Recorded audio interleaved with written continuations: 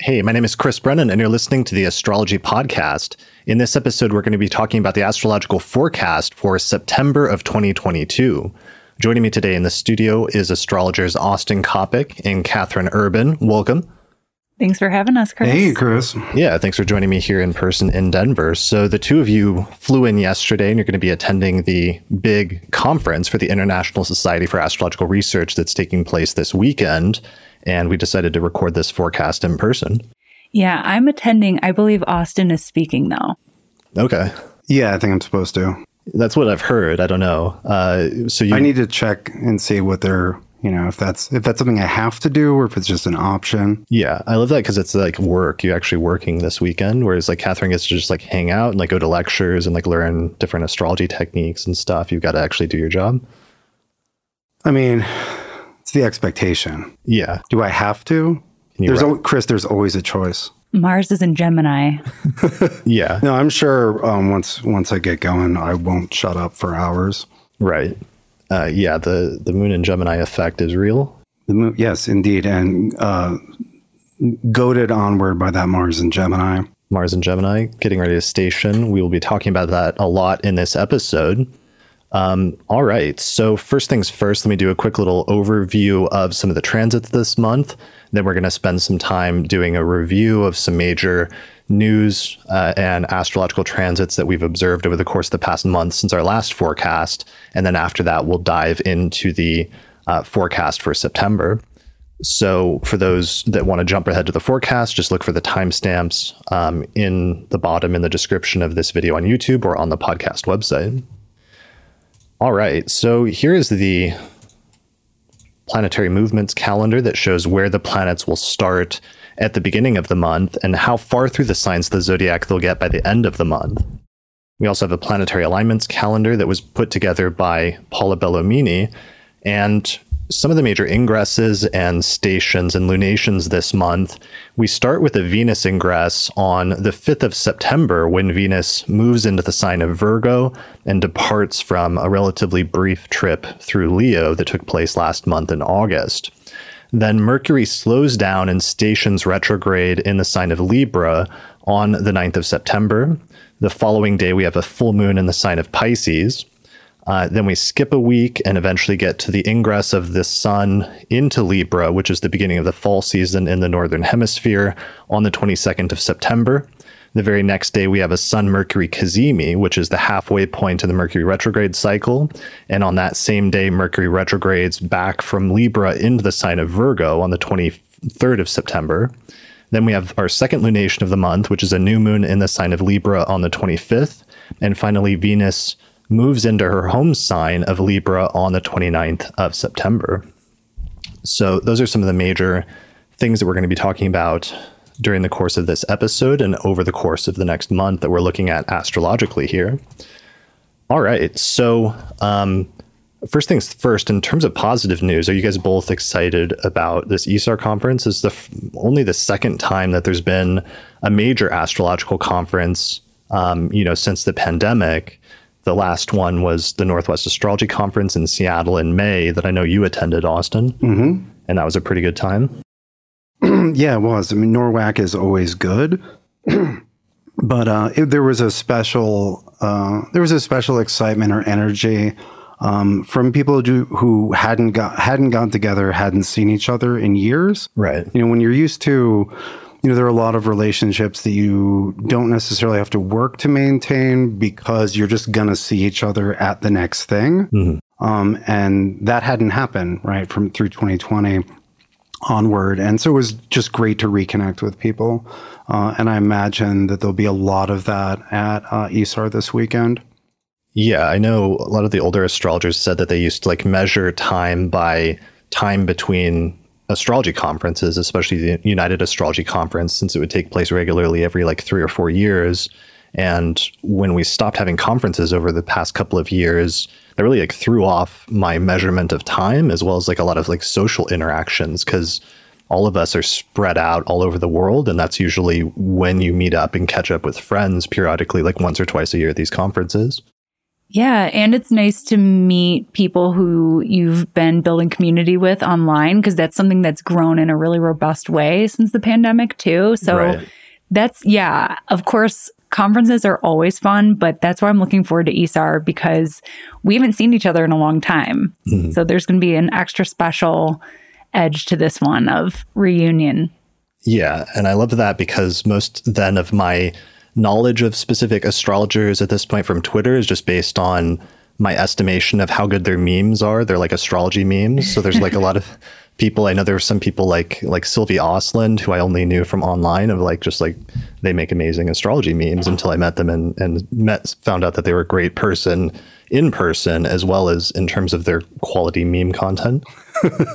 So I'm sure there'll be people like that here. Yeah, shout out to Sylvie and their excellent memes. Yeah. All right. And this conference, it was originally supposed to take place in 2020. So they were planning it way back in like 2017, 2018. So it's been put off like several times until it's finally happening now. So yeah, it'll be interesting to see how that goes. And there's something like 500, 600 people flying in from around the world this week in order to attend this conference. Yeah, I'm so looking forward to it. Come say hello. Yeah. All right. So, and if you come say hello to me and you're further than 15 feet away and I just squint at you with what seems like derision or hate, it's just that my eyesight isn't very good and I'm really trying to make out the facial features and maybe name tag. Right. So please come within 10 feet. Okay. And then if I squint at you with derision, I mean it. Yeah. But if you're further than 15 feet out, that's, a misunderstanding. Okay. I'm kind of like in between right now, so I'm not going to know during the course of this episode. Oh, you're close enough. You're you're squinting at me, or you'll know. Yeah.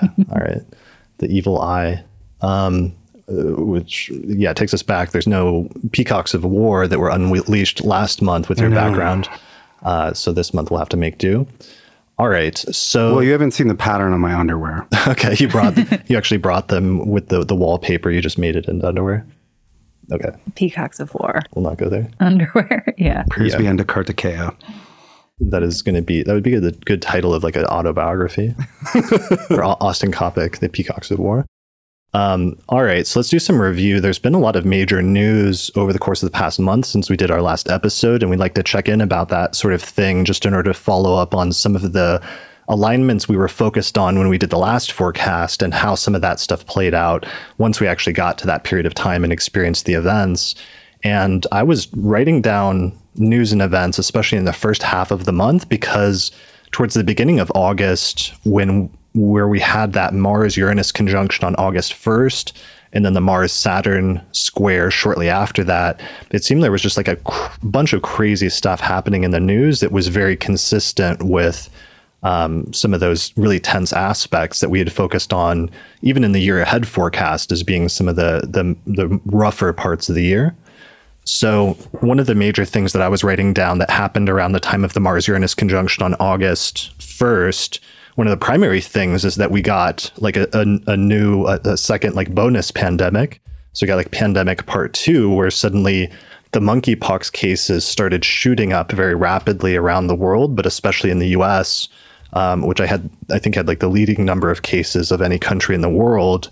And all of a sudden around late July and early August, a bunch of states started issuing emergencies, like public health emergencies.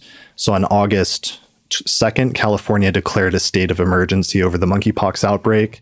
And this was following Illinois doing the same on August 1st and New York doing the same on July 29th. Then eventually, just a few days later, on August 4th, the White House actually declared a national public health emergency for monkeypox because the cases were spreading so rapidly, and in order for them to like start allocating resources in order to deal with it and develop new vaccines or get a hold of vaccines that were being made in Europe and distributing them and everything else. Weirdly, on August 4th, the same day they issued that announcement of the public health emergency, there was this other weird news story that was very Mars-Uranus conjunction, which is that 3 people were killed by a lightning strike near the White House that Thursday, and 1 person was in critical condition. So I thought that was a weird synchronicity in terms of that. And I don't know fully what the symbolism is, but You hear that happening like every day, like people dying from a lightning strike at the White House the day they, signal a public health emergency. Mm-hmm. Yeah, I haven't studied it in depth, but I certainly associate Uranus most with being struck by lightning. Right. Because it has all the like classic hallmarks of being like a massive and irresistible release of energy that happens, in a moment. Mm-hmm. So that would have been when Mars and Uranus aligned with the North Node right there at the beginning of August. Right. It's pretty literal how that showed up. Yeah, especially Mars Uranus, because it's like a sudden, violent thing, especially if it's striking somebody and if it's, hitting them direct enough and hard enough that it's actually, killing, that there's actually mortalities involved. Let me see if I can share the... Yeah, well, and we had the Mars square Saturn was also really tight at that same time. Right. Which Mars Saturn is just sort of the classic... can murder you if the mood is right combo, and then adding that to Uranus in the North Node.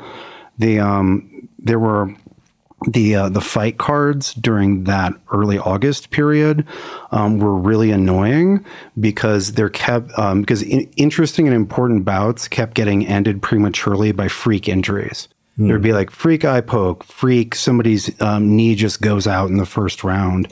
And so I was like, this fucking Mars-Uranus thing. Like, I'm like, okay, maybe it'll be exciting fights. And it's like, no, it's injury, right? The people are getting injured, but not in the heroic, entertaining way that you wanted when you paid $70 to watch the card. Yeah. So that was crazy. I know, Catherine, you and I had talked about that, the monkeypox, and how it was really interesting that it seemed to really ramp up over the past month or two as Mars was transiting through Taurus and then forming that square with Saturn, because then you can kind of tie that back into earlier this year when we had our most recent Mars-Saturn conjunction in the sign of Aquarius. And that was when the whole monkeypox thing seemed to really start to spread internationally at that point earlier this year. And that was like the beginnings of a new pandemic. Interestingly, exactly 2 years after the last Mars-Saturn conjunction, when all of the lockdowns took place and when the COVID pandemic really exploded all over the world. Yeah, I remember you and Austin talking about what that might bring about, that Mars-Saturn conjunction back in, I think that was February. And how, connecting it back to the first one when COVID came out, and there was a lot of speculation, what will this Mars-Saturn conjunction bring? And monkeypox came out, and that was a shocker. That was like a little bit like, oh, we're doing this again. But yeah, certainly at this square, at this opening square, we did see that ramp up. Yeah, because that was one of the things that was so fascinating following, where I hadn't studied the astrology of pandemics much prior to 2020, but then seeing the opening of that pandemic with that pileup of planets in Capricorn in early 2020, and especially the Mars-Saturn conjunction, as well as the Saturn-Pluto. And then at every subsequent hard aspect between Mars and Saturn over the next 2 years, we got a new development and often new variants in the COVID story. Mm-hmm. That first square, then opposition, like the Delta variants, and then Omicron variants was Mars in Scorpio, I think. Mm-hmm. And Delta, I think, was Mars in Leo, I want to say. Yeah. Yeah. So it will be interesting if we can do sort of a similar thing in terms of tracking this pandemic and, how well it's able to be fought off and suppressed or, made into not a big deal versus how much it continues to spread as a major thing as we get, those critical turning points in the Mars-Saturn cycle at the next hard aspects. Yeah, and I would add to that, as far as which horsemen are most active during a given Mars-Saturn cycle, we have, pestilence or plague, but then, we also have, famine and war this time as well. And so I imagine there'll be a fair amount of being able to track those via the Mars-Saturn cycle. Mm-hmm. And so one interesting bit about the Mars-Saturn cycle that'll tie into a topic we're going to get to later is that while we're at the square now, it's going to be, and you get the opposition after Mars does another 3 signs, but it's going to be a lot longer than normal because Mars is going to have, basically an 8-month pause in one sign. Right. Before it gets onto the rest of the cycle. So the time distance between the Mars-Saturn square and the Mars-Saturn opposition, instead of being 6 months, is going to be more like 12 months or 11 months. Yeah. So we have this sort of, this pause coming up in that cycle. And that's due to the Mars retrograde that we're going to spend a lot of time talking about in this episode. So here's a new graphic that Stellographia made for me from Reddit that shows the upcoming Mars retrograde and when the shadow period begins, which is actually this month on September 3rd, when Mars passes 8 degrees of Gemini, since that's the degree that it will later retrograde back to.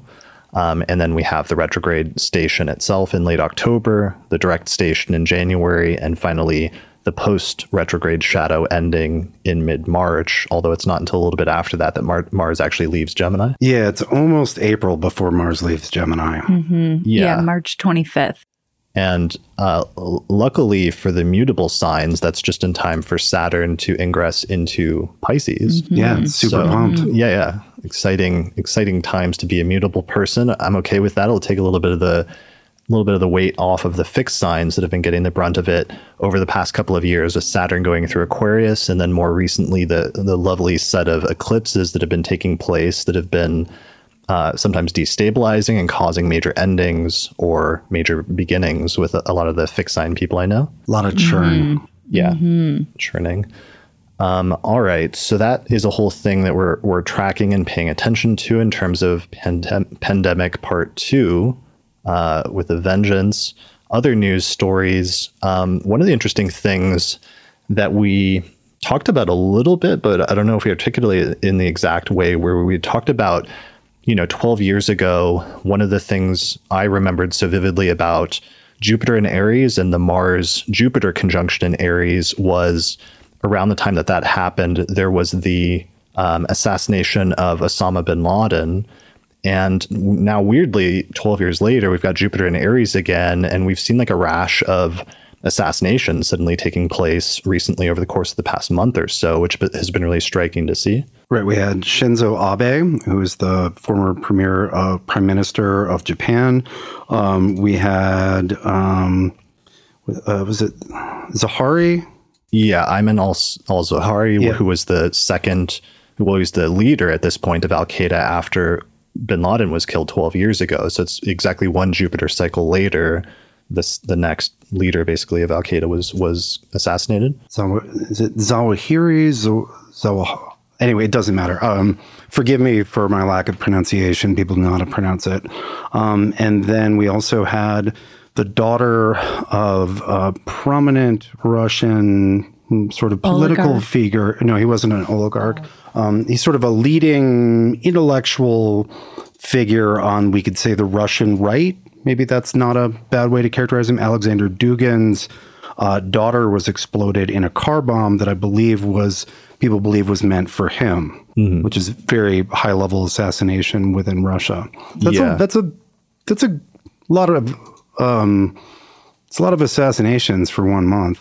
Yeah, that is a lot, and I am kind of associating that a little bit with the Jupiter and Aries stuff. I know there's other things going on in terms of that, but that was definitely a crazy one in terms of they're obviously attempting to assassinate him, and then supposedly they changed cars at the last minute, and then his daughter was killed. And that seems like, because there's also speculation about like who did that. Was it like Ukraine? Was it the US or other foreign agents, or was it some sort of internal power struggle that's taking place in Russia right now that's sort of a preview of, future instability or something like that?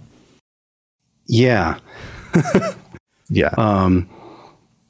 As I said to you before, and as we've talked about on the podcast, the years when Saturn and Neptune are conjunct or co-present are always have been for the last 100 plus years like a major pivot point for Russia.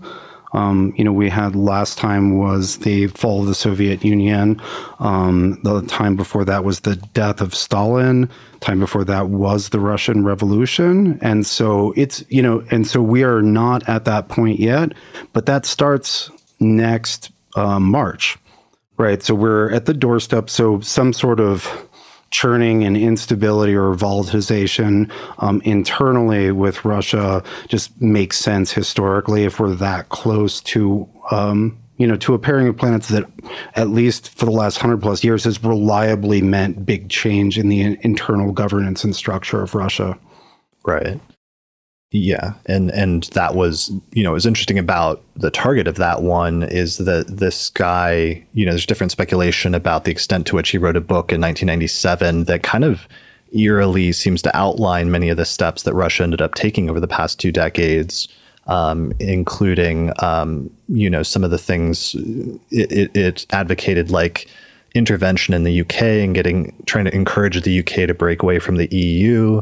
It tried to advocate using means like propaganda means in order to increase internal tensions in the United States, in order to sort of sideline the United States and in order to distance it from NATO and its alliances.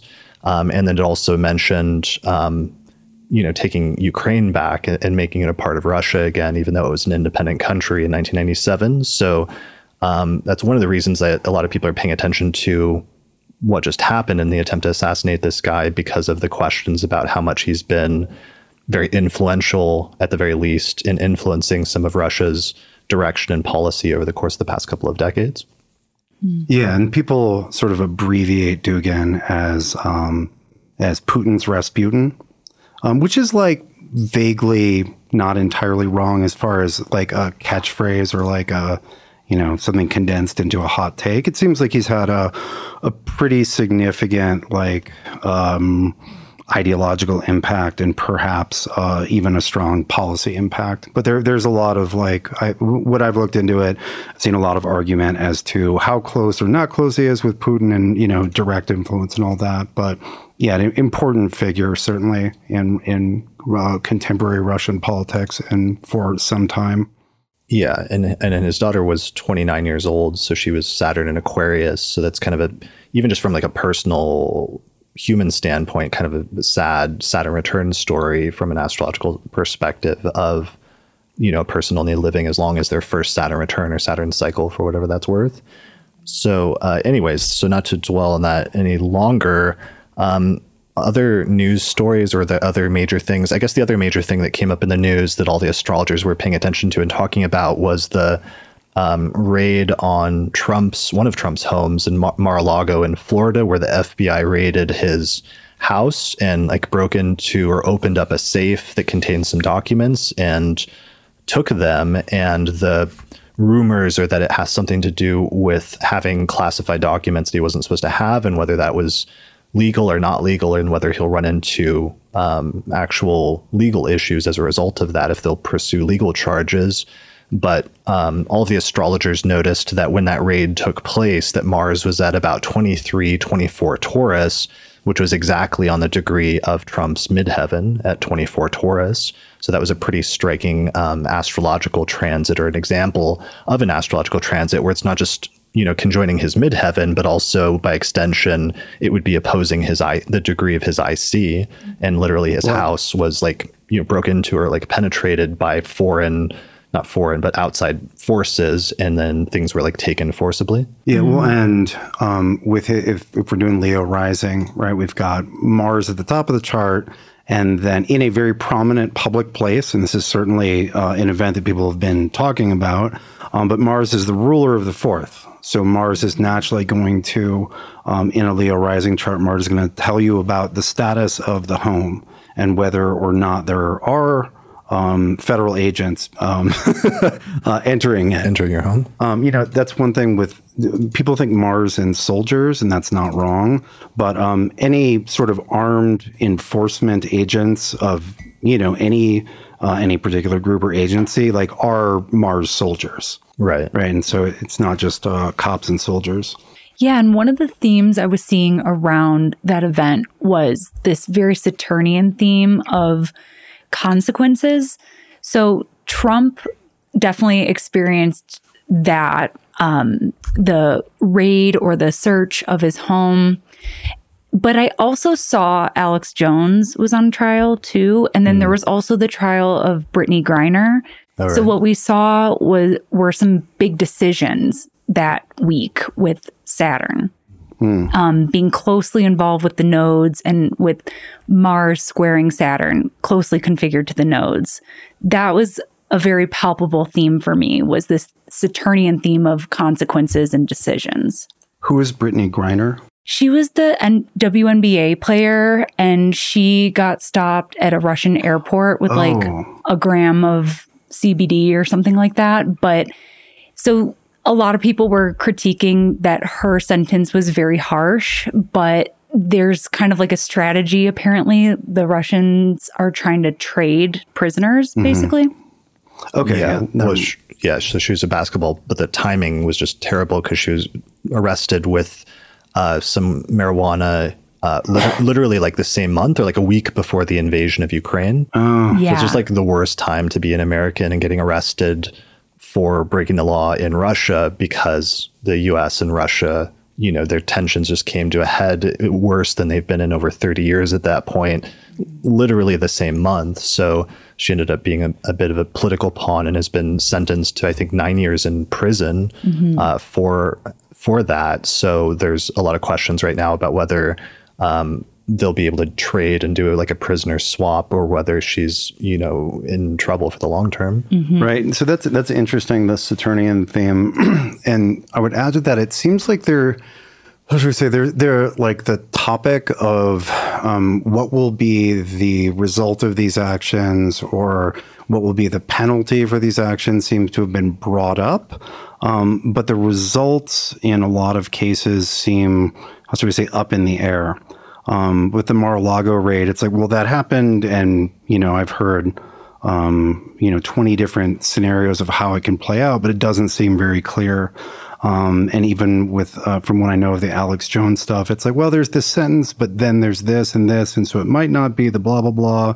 And then even though this isn't a matter of legal justice, another thing that happened last month was the saber rattling around Nancy Pelosi's visit to Taiwan, right? And the boundary testing and the escalation of tensions. That was also around the time of the Mars-Uranus conjunction. Yeah, it was on August 2nd, actually. Yeah, and so we just have this. We've had this theme where like what are the consequences of that? So all this is getting brought up, but I think because we've had the sort of unstable, who the fuck knows quality of Uranus and Rahu, or the North Node, in these configurations, it's sort of like this happened and I don't know what the result's going to be. And it's almost like you can pretty meaningfully fold in the like 30 different things we have on our on our docket, right? Into like it's just all escalating instability and volatility, and like in a very predictable way, right? Which we said, well, this is all just going to add to the instability. It's an instability. It's a spike of instability. And so the consequences of every one of these things, it's sort of like, well, what does that mean? It actually means more things could happen, because it means things are more up in the air and less settled than we thought. Whether it's, you know, the U.S. and China, whether it's internal Russian politics, whether it's monkeypox, it's sort of like, you know, there's a very strong who fucking knows. Because it's almost like opening up questions via events rather than like showing us what outcomes are going to be. Yeah. And what you're saying is it's just reminding me that it's happening in the backdrop, and that Mars-Uranus stuff was really reactivating the Saturn-Uranus square, which keeps inching closer and closer to the closest it's going to get this year. Over the course of the next month in late September and early October. But just that notion of instability and like opening up, you know, some chaos where everything is suddenly up in the air that was previously settled, let's say. Yeah. Saturn and Uranus get within half of a degree of one another toward the end of September. So even though we don't see any more exact hits, it's still very strong for us right now. And then, of course, moving into eclipse season. So we're not done with Saturn Uranus yet. Yeah. That's very important. That's a really good reminder. And then the last thing, and then we'll move on, but about the Trump thing with Mar-a-Lago and notion of consequences was just, it was so interesting. Last month, we had talked about how Mars, when it was transiting through the early degrees of Taurus, we saw so much news and focus on the hearings that were taking place about the January 6th commission, basically. And they were sort of dredging up all of those things that had happened the last time that Mars was in early Taurus, which is actually when the January 6th insurrection took place. Yes. So a Mars return in this instance back into Trump's 10th house was kind of like re-dredging up and releasing news about something that had happened previously that was kind of like not good for his 10th house and his career. But then what was interesting from a technical standpoint, just purely as an astrologer, was then that was when Mars was early in the 10th whole sign house, but it was when Mars got to the exact degree of his midheaven at 24 Taurus that the Mar-a-Lago raid took place. And then something potentially more detrimental to his career and other 10th house sort of life direction things actually took place with the FBI raid. So it's like a little bit of a distinction between that we always talk about as a theoretical distinction, where if something's transiting through your 10th whole sign house, you'll start sometimes getting significations of that planet. If it's a malefic, sometimes problems, or if it's a benefic, sometimes good things. But when it builds up and actually hits the degree of the midheaven, sometimes that's like the most potent time for some sort of major event to take place during the course of that transit. Yeah. And in this case, because this was such a public Mars conjunction with his midheaven, that event, the search of Mar-a-Lago, that led to a lot of anger. A lot of people reacted to that event like in a very angry way. And that could be attributed to Mars's alignment with Algol, because his midheaven isn't too far away from it. So a couple days later, we saw a couple very Algol events take place. There was the nail gun in Cincinnati. Explain it. So there was a guy who decided he was going to retaliate against the FBI, and he took a nail gun into the FBI building in Cincinnati and thought he could get through the bulletproof glass with it, shot a bunch of them. And then he tried to escape, and then there was a chase, and he was ultimately killed by the FBI. Right. He died in like a shootout in like a cornfield with the FBI. Mm-hmm. So there was that. There's a lot of fear. A lot of the conservatives were saying to disband the FBI and other stuff. And that ramped up. Sometimes like a crazy person that actually went in and tried to kill a bunch of FBI members.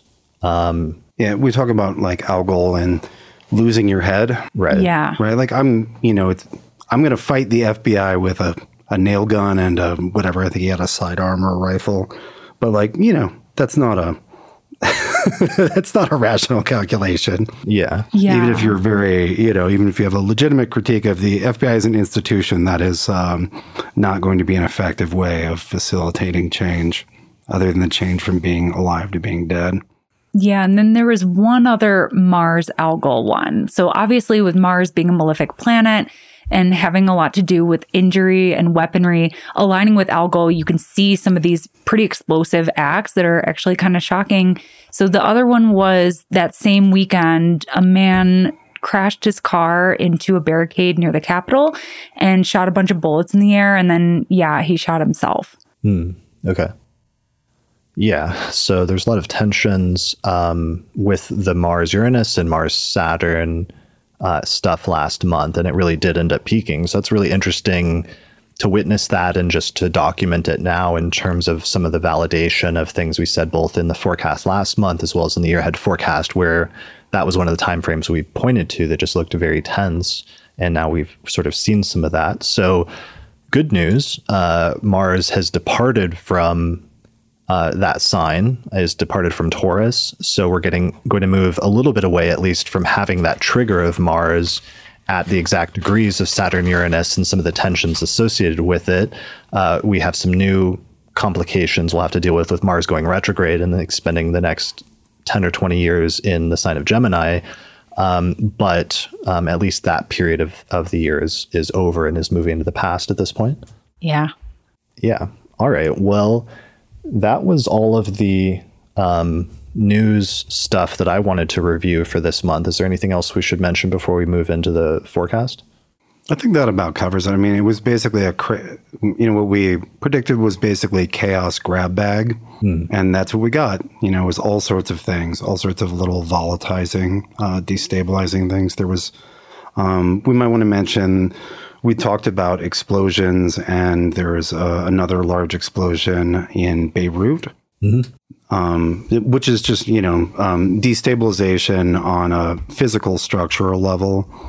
It fits in very nicely with all of the other types of explosive and destabilizing events that we've described. Yeah. So that was like a grain silo that had been damaged in the explosion back in August of 2020, caught fire and then collapsed on July 31st. So it was kind of re-dredging up a lot of the things from what had happened with that 2 years earlier, and was like a very Mars-Uranus type alignment or event. All right, cool. Well, in that case, why don't we transition into talking about the forecast? Yeah. Let's see. So, why don't we mention the software and our sponsor for this episode? So people are always asking me what software I use on the forecast episodes. So I thought I'd go ahead and mention it here. So we use a software called SolarFire for Windows, which is a software program or a whole suite that's made by a company called Astrolabe at alabe.com. And this is what we use to cast natal charts. We also use it to animate charts, to move them forward and backwards in time. And it can also be used to store like a large database of charts and have different folders. So you can do research projects. And so you can search through the files and search through different placements. So this is super helpful for me when I was researching my book, because with SolarFire, you can, put it and say, show me every chart that has Cancer rising and like Venus and Libra, for example, and then it'll spit out like 10 of the charts that you have in your folder that have that placement. So it kind of like speeds up research and is a good tool for that. So that's the program I use for Windows, and you can use the promo code AP15 to get a 15% discount on that program at alabe.com. And the other program that I use for Mac, when I'm using Mac, is made by the same programming company originally, but it's called AstroGold for Mac OS. And this is also like SolarFire in that it's a full suite, but they've been integrating both modern as well as some great traditional astrology techniques over the past few years, so that it'll calculate lots or Arabic parts, it'll calculate zodiac releasing, annual perfections, and a bunch of cool techniques like that they've been asking me about and then implementing in the program over the past few years. So you can get that program at astrogold.io, and you can get a 15% discount by using the promo code ASTROPODCAST15, all one word, to get a discount on that. Is that what programs do you two use? I'm using that right now. I've got SolarFire up right now, and I've been clicking back and forth between the days of August and September. Nice. No, it's great. I dare say it's kind of just the gold standard for chart software. Maybe there's something else out there that I don't know about, and I don't mean to insult them, but like it's the baseline, does everything you need. It's sort of the baseline professional astrology software. And you can customize the display so that it shows you the points that you want and does not show you the points that you don't want. Obviously, you can choose house system, but yeah, you can just have it. You can customize it so that it does it the way that you like. Yeah. And I've used that as my primary astrology software for, 5 years. I think whatever the last time that Alabe ran a discount, I used the discount and bought it. Or it was the last time that we advertised a discount. Right, yeah, you probably used my promo code. Yeah, no, I totally used the promo code. Okay. I'm going to say 5 years ago. Yeah, I think everybody starts, with like Astro.com, especially from our generation with the three of us, we all start with like Astro.com, which is like a free place, but you can only store up to like, 100 charts. So it's kind of limited, but everybody eventually graduates, especially once you get into professional astrology, doing it more seriously, into getting solar fire, where you can just have so many more options and store an infinite amount of charts. Yeah. I think for me, when I was using astro.com, they would only let you have 20 charts. Okay. So that's why I started using Solar Fire 10 years ago.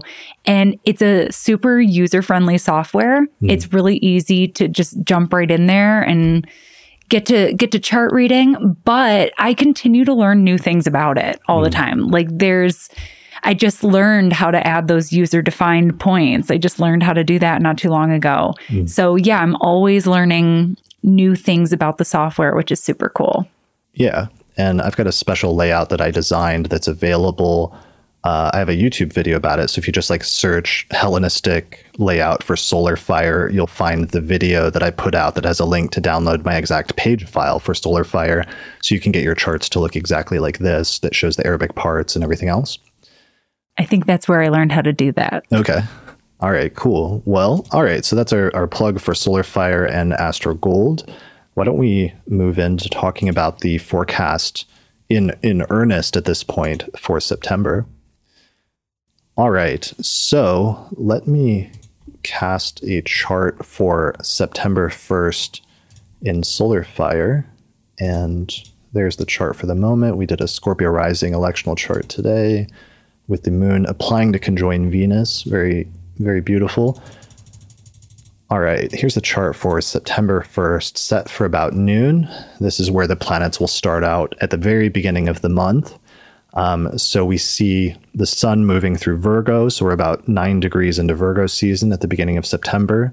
I've got to record the Virgo episode here pretty soon. Let me make sure that's showing. Yes. Okay. So other chart placements, we see Mars is at 6 degrees of Gemini. So it's there in Gemini, like we said, through March and April, basically. But it's only 2 degrees away from hitting its shadow degree. When it gets to 8 degrees of Gemini, that's the degree that it's going to retrograde back to. So as soon as we open September, it's just like, bam, Mars in Gemini show has begun, essentially, I think. Yeah. Yeah. Similar to what you were saying in our example chart earlier, Mars entering Gemini is going to present some themes. So by the beginning of September, we are settling into that new energy. And shortly as we get into September, it's September 3rd when Mars aligns with that degree it's going to retrograde back to in the middle of January. We should start to have a better idea of what it is that we're going to be working with during our personal Mars retrograde story. For sure. Yeah, and that's the important thing about shadow degrees is sometimes you'll do something at that point when Mars passes over the shadow degree, or once shortly after it passes over that point in between the shadow degree and once it gets to the actual station in late October. Sometimes you'll do something that you think is just like a once and done thing, or you do something that you think shouldn't be a big deal and it should be over with once you accomplish it. But sort of similar to a Mercury retrograde, when Mars eventually stations retrograde and comes back to those degrees, it's revisiting something. It's revisiting a part of your chart that Mars had tread over previously. So sometimes you have to go back, and sometimes it stretches out or extends a series of events much longer than it would be otherwise, when Mars transits are usually very, very brief things. Yeah, and I actually bore witness to a great example of that last weekend with Mars's ingress into Gemini. Right. So there's the shadow degrees, which is one way of thinking of the total shape of the Mars retrograde. But then there's also just it's going to be in Gemini from this last weekend until the 25th of March. Right. Mm-hmm. And so, if you have the moon in Gemini like me, or if you have any planet in Gemini, Mars is going to be hanging out with that planet the entire time. And so you have, just like as Chris, you paralleled it with Mercury, usually a Mercury story lasts, 3 or 4 weeks, except with the Mercury retrograde, where you might have 2 months of Mercury in the same sign. And if, for example, you have Mars in Gemini, you are about to have probably the longest Mars return of your entire life, where it's going to be 8 months of Mars in the same sign.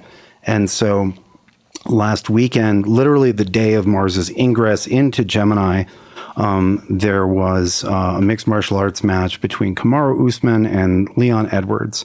And Kamaru is largely acknowledged as sort of the greatest pound for pound fighter who's currently active. And everybody was talking about who he's going to fight next after Leon and next after that, because it was just assumed he was going to plow through him. He was one away from tying the all-time greatest win streak, and everybody just thought he was going to bulldoze through. And he did, 24 minutes out of the 25. And then at about the 24-minute mark, he got head kicked perfectly and was just in another dimension. He was sent to the shadow realm, as it were. It was a massive upset. And I was looking, I went and so it literally destroyed the win streak, which took 10 years to build, completely changed the story. And I went and looked up Kamaru's chart. We don't have a birth, we don't have a time of birth, but we have the day. And sure enough, he has Mars in Gemini, and it's about 25. It's right where Mars is going to station retrograde. And so instead of a one and done Mars story, like defeat this opponent, fight somebody new in 4 months, defeat them, et cetera, it's now going to be this odyssey of all these questions, Mars questions, right? Mercury retrograde problematizes or turns statements into questions, and all retrogrades do that to a certain degree. And with Mars, it's Mars questions, right? People thought Kamaru's supremacy was a certain thing. It was relatively unquestioned. People would be like, yeah, but he's boring, right? Of course he wins, but he's boring. Or no, he's exciting. You just can't see it. But now the question is like, is this over? Was this hype, blah, blah, blah. And from a very simple, like lived level, his entire life is going to be about the rematch, probably for the next 8 months. Right. So he's going to be going through like a Rocky style, like training montage over the next several months in order to have a rematch. Yeah, it's in the huge questions. He hasn't had questions around his performance or his career like this for 10 years. It's just been like this slow, steady win, right? And we're talking about the martial realm here with Mars, right? And in whatever arena of life is martial, there are dramatic wins and losses, right? Mars is very harsh to losers and very kind to winners, right? It's a polarizing planet in that sense. And so, yeah, that whole story is different now. And from Leon's perspective, and of course, when you look at Leon's chart, he has Mars at like 20 Virgo. So squared Mars, also going to get transited this whole time by square, but it's the other Mercury-ruled Mars. So, of course, they're wrapped up in this story together. We're like, oh, was that just a fluke? You know, are you the real champion, or did you just get lucky for literally 1/4 of 1 second, right? And so sometimes there are rematches immediately, sometimes there aren't. In this case, there absolutely will. So it's, again, Mars retrograde. What are things going to look like at the end of the Mars retrograde is like both of these men's lives for the next 8 months. Right. Yeah. And 10 years of a winning streak is quite a long time. That sort of sets like a standard for a person. And very often a Mars retrograde is a question of, what's my direction? Where am I going? What's my plan of attack? So whether you are this specific fighter or someone listening in the audience, that's some of the things that are going to start to come up for us is what is my plan of attack? What direction am I going? And Mars will also bring up a lot of themes around what we're passionate about, what we desire, what we're going after. And with Mars and Gemini tending to scatter our energy a little bit, that can make it like a bigger question of, which pathway feels the most viable for me at this time. So that'll be a lot of those different pathways should be bubbling up for us now. Yeah. So over the next like 8 months, all of us will have our own personal like Rocky style training montage where like Eye of the Tiger is playing in the background, and you're having to maybe have some obstacle or in some instances some defeat, and then having to linger on that point and sometimes go back and attempt to, win a second round or maybe even a third round in some instances as Mars passes back over certain degrees of the chart, especially if you have anything between 8 and 25 degrees of the mutable signs, because those are the station degrees of Mars. So if you have anything in those degrees, then you're going to have 3 exact transits, hard aspects of Mars over those placements in your chart over the course of the next several months. So super good to pay attention to. What are some significations of Mars? Why don't we talk about, because since Mars moved into Gemini, it's bringing an energy. It's like speeding up the pace of things in some instances, at least during the initial phase of Mars moving into that sign. But it's also bringing some heat, some inflammation. What are other good Mars type keywords or significations that are relevant that people can think about when they're thinking about what whole sign house Mars has just moved into, where it's going to stay for the next 8 months? Mars energizes. So think about the Gemini house in your chart. Mars is energizing that. And actually here on September 1st, Mars makes its only sextile with Jupiter in Aries. And to me, that's like a go ahead. That's like this Jupiter in Aries, go on, take the risk. And Mars is like, yeah, I'm about that. And so there's something about wanting to diversify, Gemini, like scatter your direction a little bit. And so Mars is definitely energizing this area of our chart. Yeah, I like that sextile on September 1st. It's a positive sextile between Mars and Jupiter with reception. Yeah. We see Mercury is trining Mars, also with reception, although it doesn't complete the aspect because Mercury is going to slow down and station retrograde. So that's emphasizing some other sort of retrograde energy this month that we'll be talking about more later. But at least initially, the first part of the month, there's something flowing about some of those aspects. Yeah. All right. Sorry, I was just jotting a few things down. In Gemini, Mars brings that, hot and sharp energy to communications and speech. I felt like I fully connected with the Mars and Gemini energy for the first time yesterday when I was stressing about the introduction to mantras talk that I'm giving at ISAR. And I was just connecting. I was like, oh, mantra, it's literally all about the power of speech. Right. What is spoken or articulated and the structure of speech to affect one's reality as well as perhaps shared reality. And I felt like I felt the Mars and Gemini sort of join in with that. It was like, yes, this is really, in the beginning was the word, and the word is powerful in shaping events. So that as a general theme. Also, whenever you have Mars and a Mercury connection, just the, you have, how can words be malefic, right? So you have criticisms, you have slander and gossip, which, I don't know, is almost a little bit of the baseline is so high in the age of social media, it seems almost counterproductive to say, oh, this is a slander transit, but it is. And then in terms of like sort of martial archetypes or situations, on a personal level, I think of a title of a book comes to mind, which is a collection of movement patterns, which is Footwork Wins Fights. Right? Not the punches or the kicks or the wrestling, but the pattern of movement, right? That makes any of those possible or impossible. And then in an explicit warfare context, I think intel and air power seem like Mars and Gemini. Yeah, that makes sense. You mentioning like slander, what was the phrase?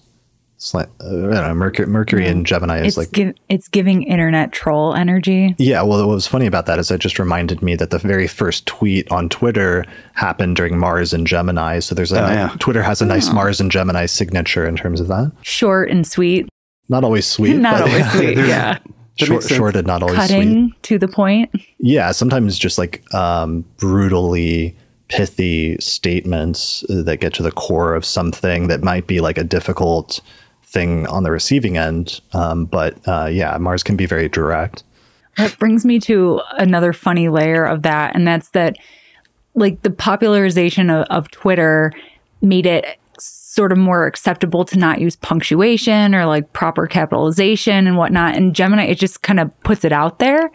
And that's one of the things that I like about Mars and Gemini is that it gives you the freedom to try something out without expectation of it being necessarily polished. Like it's Mars in Gemini isn't afraid to make a little bit of a fool of themselves, to fall on their ass and make a joke about it afterwards. So it gives us the freedom to try new things or new ways of taking action. Yeah, to shoot first and ask questions later, but sometimes verbally. And that actually that reminds me, in the news just in the past few days, there was a expose of a former security person that worked for Twitter who went public saying that their security standards were really bad and that there were all sort of internal problems within the company. So that's actually kind of interesting now, thinking about that as a Mars ingressing into Gemini transit as well. Oh, thank you for saying that, because another key Mars Mercury or Mars in a Mercury sign signification that you find for literally thousands of years in text is thieves. Right. Oh. Right. The clever, agile, circumventing the defenses, jumping the fence, going under, over, finding the hole in whatever the protective structure is to get the goods.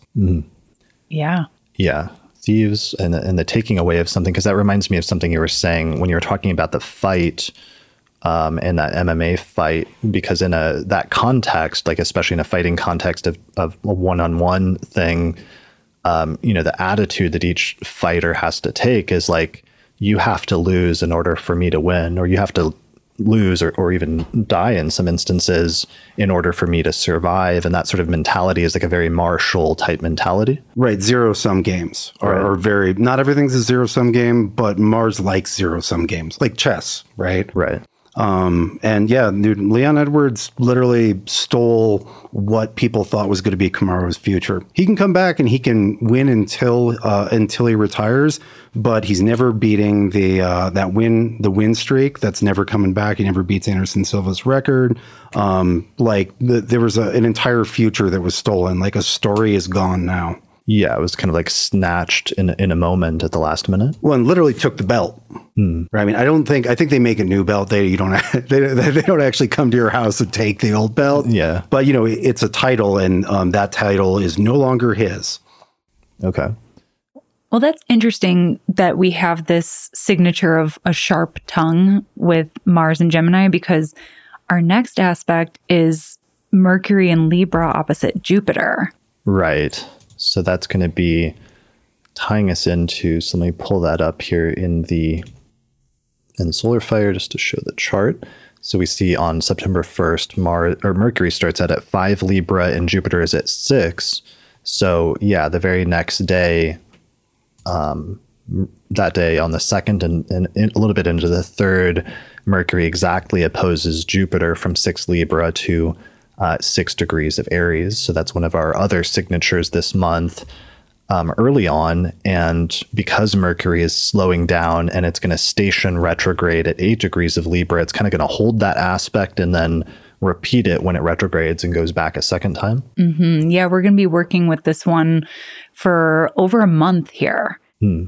And sort of the point of my segue here is that I think we're going to see some strong debate energy with this one, with Jupiter and Aries wanting to speak one's truth, wanting to put one's beliefs out there, wear them on their sleeve. And it's very outspoken, a very opinionated energy. But then you have Mercury in Libra, who is really focused on harmonization, keeping the peace, diplomacy, the presentation of language, the curation of language, the cultivation of language. So we have these two forces sort of at odds, and we're going to be working with that all month. Yeah, that's a really good thing to keep in mind. So Mercury stationing retrograde in the sign of Libra, it's already past its shadow degree because it's going to retrograde. Mercury's going to retrograde back to 24 degrees of Virgo. So it's going to straddle the axis or the cusp between Virgo and Libra. And Mercury's going to retrograde back and it's going to station direct opposite to Neptune. So the opening station, the Mercury retrograde station, is going to be opposite Jupiter, and then it's going to station direct opposite Neptune. So that's kind of some tense energies, like pulling things in two different directions in both instances.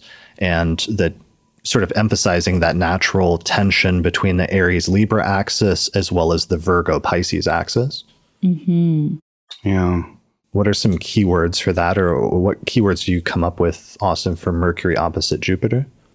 Okay, so Mercury, this one's complicated because Mercury, Jupiter together, okay, so Jupiter by planetary nature likes accord, like situations that everyone can live with.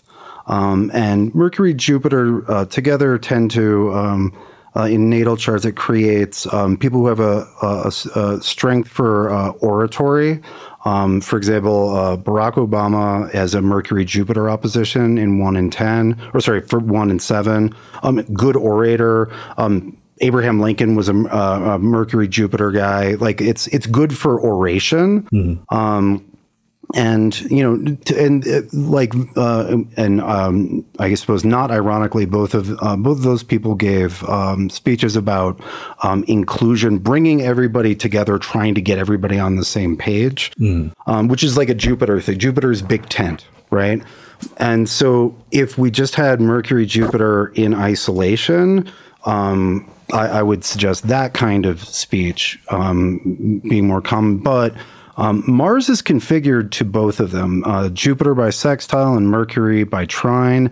And Mercury rules Mars and Mars rules Jupiter. And so Mars can't really be ignored here, right? And that contentious element is absolutely a part of this. And so, I think you're going to see attempts to bridge divides or like sit down and talk or, diplomify a situation with mixed results. Yeah, I would agree. Yeah, because even Mercury in Libra is very diplomatic and very good at trying to balance both sides, but it's trying to balance it against Jupiter in Aries.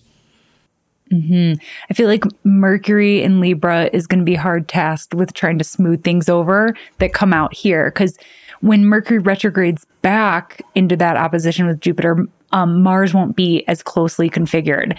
So when Mercury comes back, that's going to be on the 18th.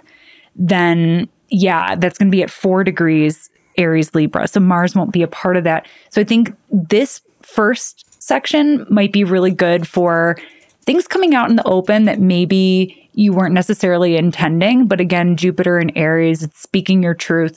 But Mercury in Libra is going to have that task of trying to sort of smooth things back over afterwards.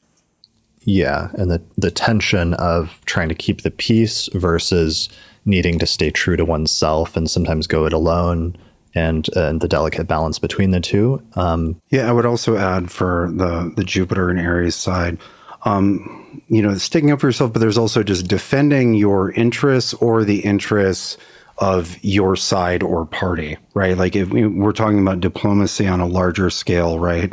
A diplomat for a nation is speaking on behalf of and trying to preserve the interests of a given group, nation, et cetera, et cetera. And so it's not just self-interest or a matter of like confidence or self-defense, but like adequately representing the interest of those, of whatever organization or people you are put in position to do. Right. And Jupiter is like, no, you defend you look out for your own and then see what compromises can be made. Mm-hmm. Right. Yeah. And there's something about the Mars/Aries energy that's really raw and unfiltered and unrefined. Like this is what it is. This is what you get. But with Mercury in Libra, in which, by the way, Mercury is a triplicity ruler of the air element. So Mercury is very capable here in Libra. Mercury in Libra does very well. And there's something about this Libra energy that's very polished, very, taking the opposite from unrefined. There is something very refined about Mercury in Libra. So it's not that Mercury in Libra is not trying to tell the truth. It is. There's just this thought process around how my message will be perceived. To follow up on that real quick, the decan that the decan that Mercury spends the vast majority of this retrograde in, the first decan, one of a lot of the different images for that kind of all come back to whether or not you're going to let sleeping dogs lie. There's one image which is literally a dude with a horn, and it, and the description is like, and this person is loud about the injustice done to the poor and the weak, and strong for the dispossessed and whatnot. Then you have another. If you look at the image of the Two of Swords in the Rider-Waite deck, you have this very like calm by the ocean side at night, but blinded image. And a lot of what I get with that is it's sort of the indecision of staring at the sleeping dog and be like, do I wake him up? Do we talk about this? Or do I let the sleeping dog lie? Right. It's a total Libra dilemma, by the way. Yeah. It's a lifelong dilemma for September Libras. Yeah. Yeah. I can attest. So this Mercury retrograde is going to be a major signature for most of this month. It's going to station retrograde, like we said, on around the 8th, and September 9th is when Mercury fully stations retrograde. So we're going to be dealing with that all the way through until it doesn't station direct until the first days of October, I believe, right? Yes, October 2nd. So we'll definitely be feeling that station here at the end of September.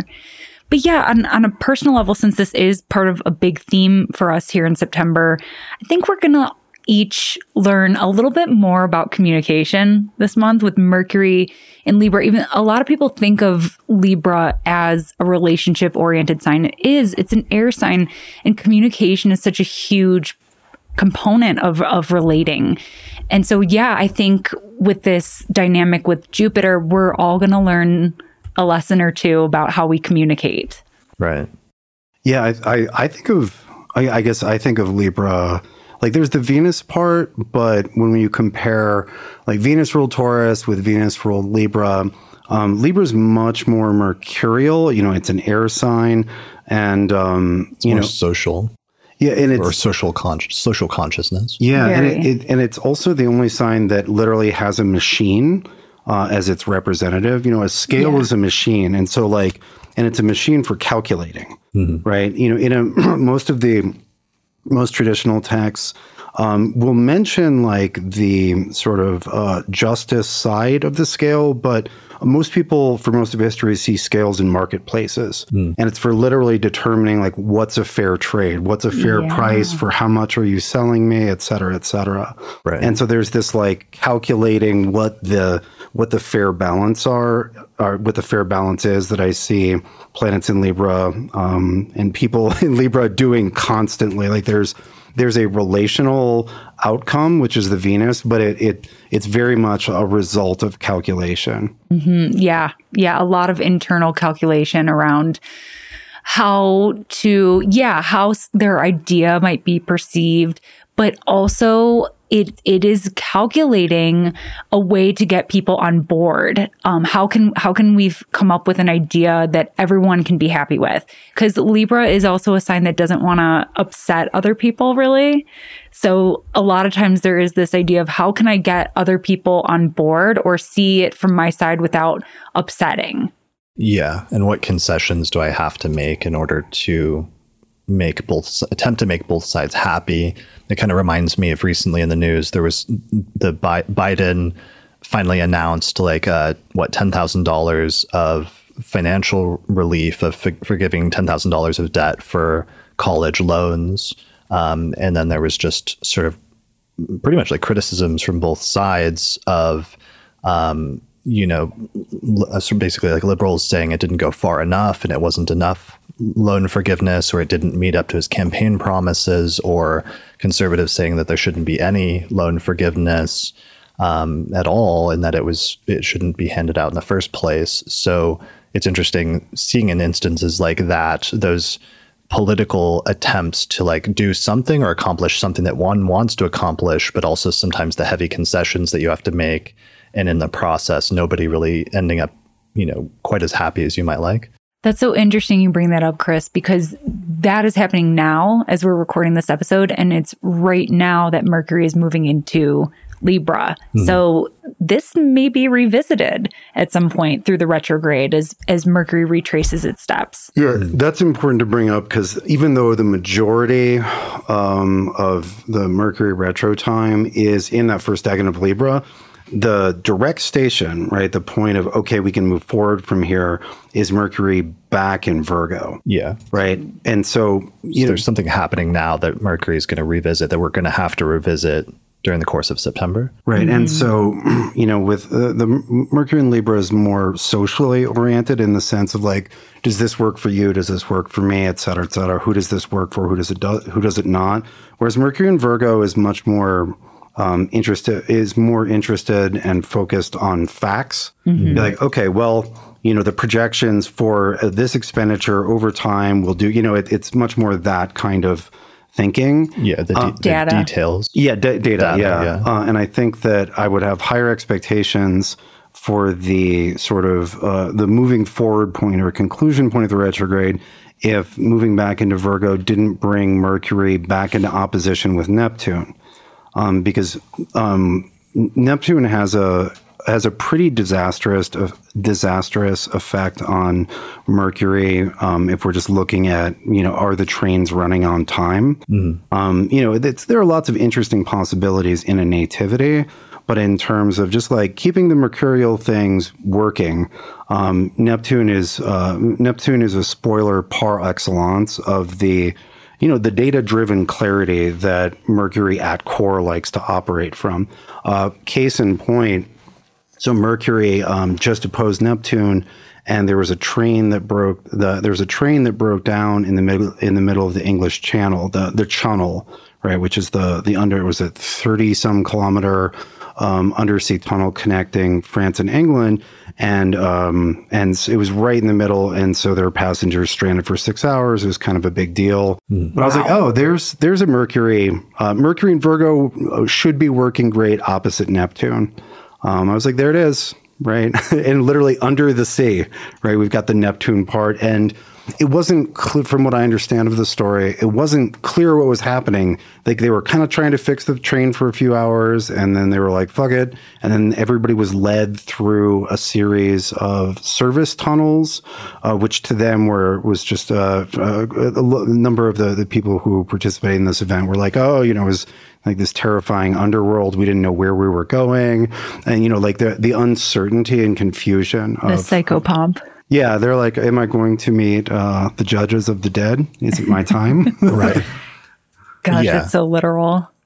Yeah. And just that Mercury in Virgo wanting to be very clear, wanting to be very factual and like grounded in reality and in the facts. And it just is such a hard opposition from Neptune because Neptune in Pisces opposing that is just the opposite. Like it does not want to be encumbered by facts.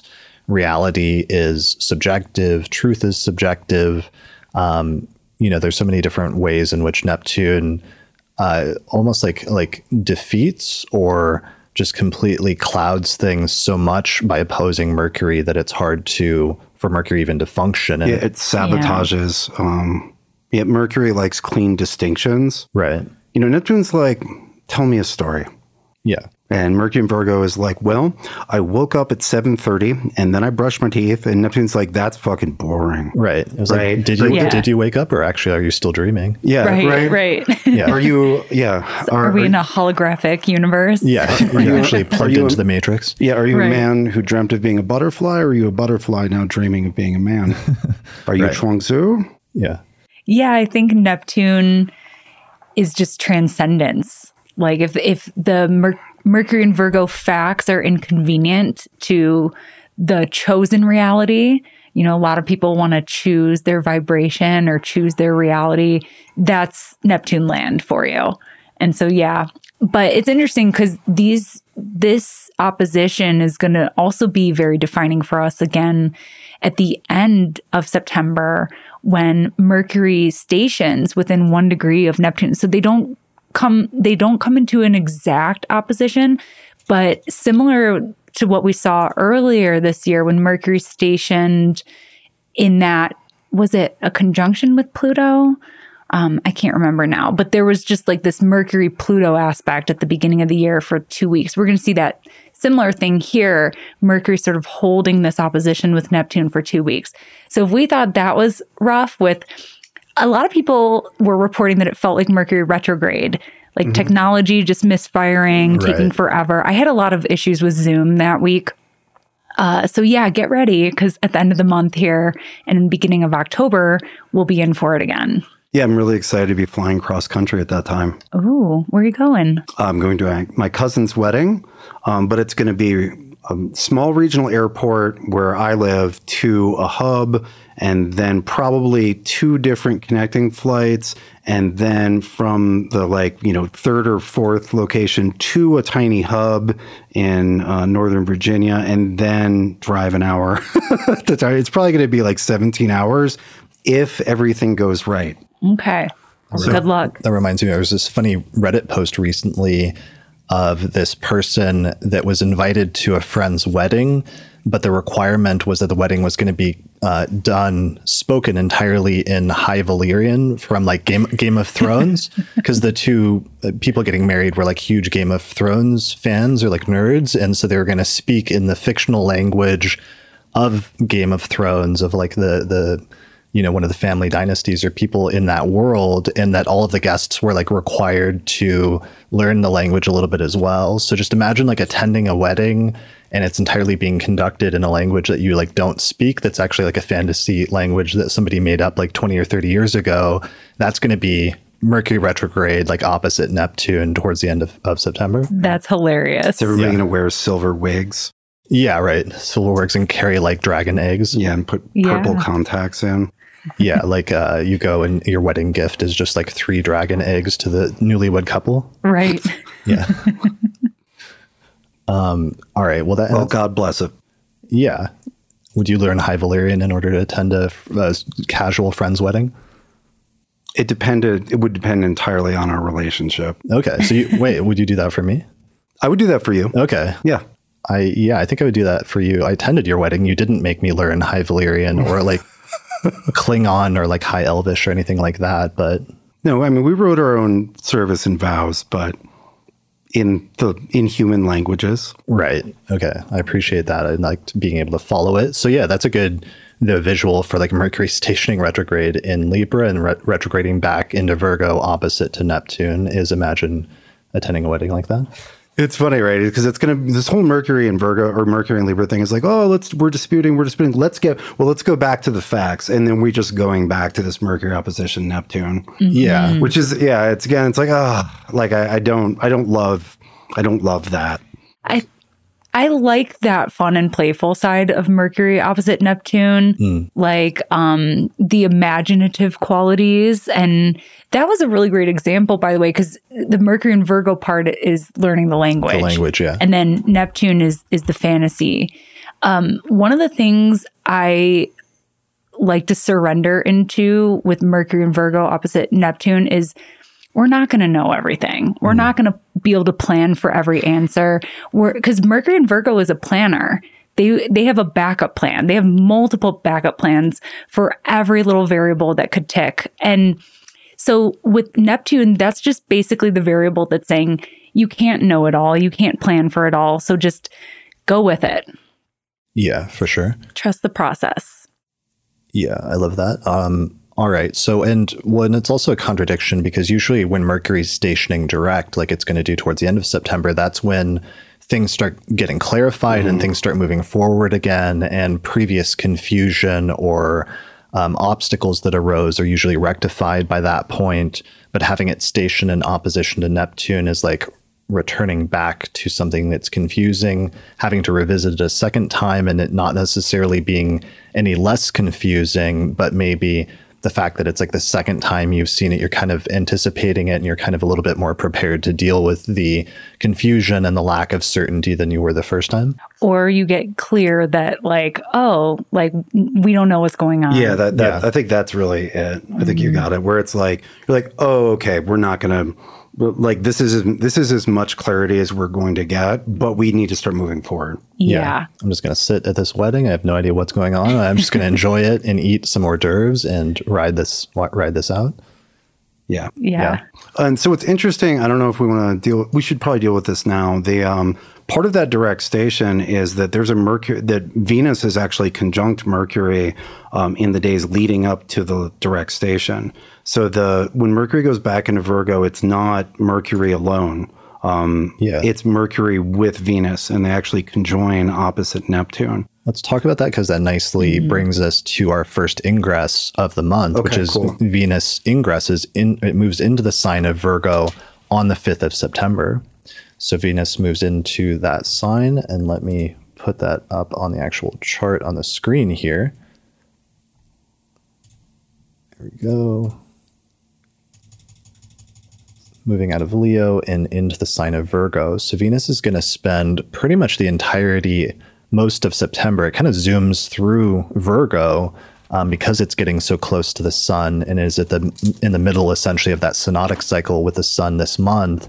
And Venus does eventually get to Libra at the very, very end of September, but it basically spends the entire month moving through the sign of Virgo. So that's going to lead to a few interesting hard aspects during the course of the month. It's going to square Mars here, it looks like around the middle of the month, around September 15th. So Venus and Virgo square Mars in Gemini from 13 Virgo to 13 Gemini. And then later in the month, Venus is going to oppose Neptune from 23 Virgo into 23 Pisces around September 23rd or so. Mm-hmm. So Venus opposite Neptune, we were talking about that a little bit last night as a signature. You were saying, Catherine, that can be a good time transit, at least for like a weekend or something? Yes. Yeah. That Mercury-Neptune aspects are typically like, it's like a love potion. Venus-Neptune? Yeah, sorry. Yeah, Venus-Neptune is like a love potion. And in a hard aspect, it can be often a situation where you're seeing things for what you want to see sometimes. Right. So like falling in love with falling in love in some ways? Yes. Having a willingness to overlook what we might call red flag. Right. Yeah, you have a confluence between Venus and Neptune that you don't have between Mercury and Neptune. There's really a deep contradiction between what Mercury and Neptune are trying to achieve and the methods by which they do that. Whereas Venus, if we're looking at Venus as having a nice time connecting with people, the dissolution of distinctions or boundaries that Neptune brings can work with that. Right? Up to a point. The difference is that Neptune has literally no boundaries, whereas, Venus would like to be open up to a point, right? Venus isn't self-sacrificing to an extreme like Neptune. Like Neptune has, there's no limits, right? You talk about sort of romantic ideas of love. With like complete annihilation or sacrifice of the self or the ego, that's Neptune land, right? In real relationships with people, you have to set boundaries and, you do nice things for each other and you're open to a certain degree, but it's not just open. And so some Neptune is nice for Venus, but there's always a point where Venus needs to stop to have it be a working equitable relationship, whereas Neptune is like, no, let's do the full myth version. Yeah, maybe that's because maybe they get along relatively well because, like you said, Neptune is that blurring of boundaries, and Venus is like the uniting sometimes of two people or the bringing together of two things, which in order to bring two people together, two parties, there has to be a little bit of dissolution of boundaries between them. Yeah, absolutely. So here's an image. So Venus says, okay, what if we ordered one milkshake and then shared it with two straws? Oh, and then Neptune gets really excited and doesn't recognize the boundaries of physical existence. Neptune's like, it would be so romantic if we both put ourselves in blenders and then we were poured into the same cup and then God drank us with one straw, right? It's like, okay, as an image, right, or as a funny thing to say, but like, let's just do the milkshake. Yeah, there's definitely like a more of a willingness or desire to merge with another person. And, because this will be a relatively quick opposition, I think it can be lovely for just opening us up, especially, we all have our things, right? We all have our boundary things, and this can open us in ways that we might otherwise be reluctant to. And sometimes that can be a great thing. Yeah, I think honestly, I like this aspect as a transit way more than I like it natally. I think it's harder to make those distinctions. If you have Venus, Neptune natally, people with that really struggle with like what's the appropriate level of openness and differentiating between the like this works in real relationship, whereas this is inspiring and romantic and makes me feel but doesn't really work. But as a like, it's active for a week, like it can be nice. And I would also say with Venus, Neptune, Neptune provides the ability to kind of check out of reality.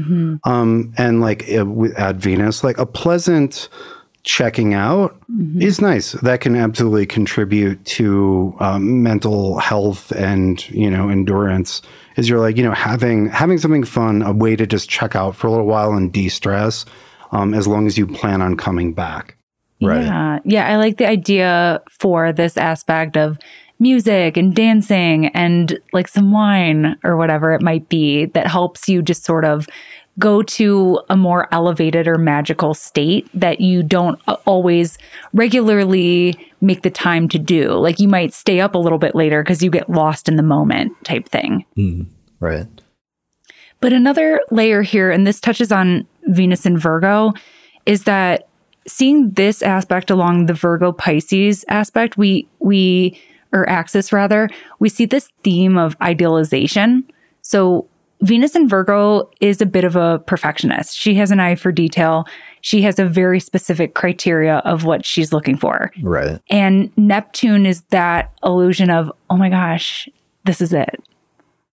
Yeah. Sometimes like Venus in Virgo can be more critical in focusing on the details, and sometimes like that little tiny minute thing being something that throws everything off, or something being out of place, or even like a minor character defect about a person being unable to overlook it, or something like that. Yeah, and I mean that's the fall part of Venus and Virgo. Definitely. I usually part of the way I've taken to teaching fall in classes is that the sign in which a planet is fallen, it has like a special banana peel just for that planet in there. It's like one little piece of kryptonite that, it's not a problem for most of the planets when they pass through that sign, but it's like the one thing that ruins the planet's game. And with Venus and Virgo, right? Because it's the fall, like Venus is in triplicity dignity in Virgo, and has decanic dignity, and a lot of it, like it's not just like non-functional, but there's a trick. There's like a little banana peel to make Venus fall, and that's the getting caught on the one thing that's wrong, and then not being able to appreciate the rest. Yeah, and that's oftentimes, especially as like a natal aspect, something that somebody can struggle with early on, or can be a weakness or a sore spot, but eventually some people are able to turn that into a strength. Venus in Virgo reminds me of like an interior decorator or interior design, like somebody that's really good at focusing on the minute details, or even critiquing. Like I saw a YouTube video recently of an interior decorator where he was critiquing current design trends and talking about like the top 5 design trends that are not going to age well over the next like 10 or 20 years or what have you, and focusing in on those things that make sense in the moment as trends, but pointing out the flaws in those things from an aesthetic standpoint that may not stand the test of time. Yeah, this reminds me of precision haircutting. I'm a former hairstylist, and there are some hairstylists that will do like a 2-hour haircut, and it's like immaculate. There's this one, I'm trying to think of her name. She is like the main person for gosh, I'm trying to think of her name, Vogue, but she gets her hair cut. Like she has someone come over every day and work on her bob. Okay. Maybe someone knows her name, who I'm talking about. But yeah, someone who gets their hair cut every day. So just a little bit about, so we've got, almost an entire month of Venus in Virgo. Right. And so the Venus's aspects to the different planets are kind of emphasize some of these qualities. And so the period of time where Venus is square Mars in Gemini is absolutely going to emphasize the critical, can't let go of the negative, can't enjoy the thing, right? The flat. Yeah. The what? Oh, sorry. Someone in the chat said Anna Wintour. That's who I'm talking about. The stylist you're talking about? Okay. Or the celebrity, rather. Oh, it was the celebrity who gets the haircut every day? Yes. Nice. Okay. But yeah, that Mars Venus is going to be very critical. Mars in Gemini is very critical in and of itself, and so that aspect is September 15th. Yeah, and it's going to be building for a while. Like they're going to be within orb for a while, and then once Venus clears Mars and starts applying to Neptune, then we're going to get in some ways the Neptune in Pisces is a nice, if perhaps overdosed, curative for the Venus and Virgo issues, because it's like, don't worry about that. It's Neptune, right? And it's Neptune from Pisces, which is the sign of Venus's exaltation, where Venus is very good at letting go the small stuff to enjoy the rest. But yeah, I would say the first half of Venus and Virgo, much more critical. Second half, much more Neptune. Yeah, because in this instance with Mars in Mars in Gemini, it's actually in the superior position overcoming Venus. So Venus already has that critical quality in Virgo, but then Mars is adding to that by creating a more aggressive or cutting sort of energy to Venus that can be, sometimes that aspect can be good. That kind of tension between sort of polar opposites can create something that's really productive when it's balanced. But in this instance, because Mars is in the superior position, it's kind of getting the upper hand in a little bit, and there might be more of a tendency to be divisive or be cutting, especially verbally, with both of them being in Mercury-ruled signs around that point. Yeah, and being ruled by Mercury retrograde, too. Right. Yeah. Venus in a square to Mars, that can certainly come up as a little bit of relational friction. Mm-hmm. And yeah, I'm thinking a lot about Venus in Virgo and her being in her fall, but also holding triplicity there. I think one of the things that often gets overlooked in relationships is the acts of service. I think Venus in Virgo is totally acts of service. And there are articles on the internet about how many relationships end over dirty dishes. Like it just builds up over time because it's like basically a sign of respect too. So I think that that's one of the sort of overlooked sides of Venus in Virgo is the helpfulness.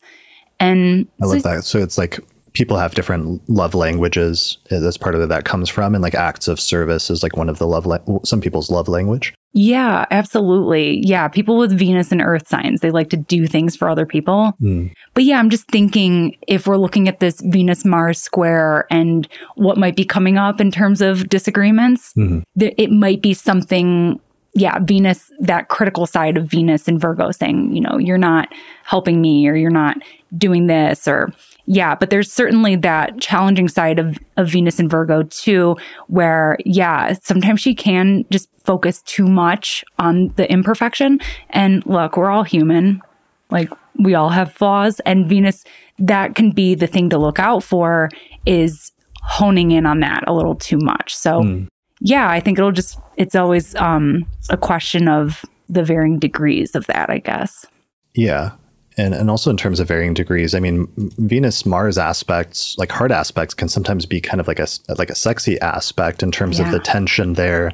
But sometimes when Mars is one in upper hand, there's always that interplay between Mars and Venus, between like pursuit versus what's the opposite of pursuit? Like being pursued or Like being receptive.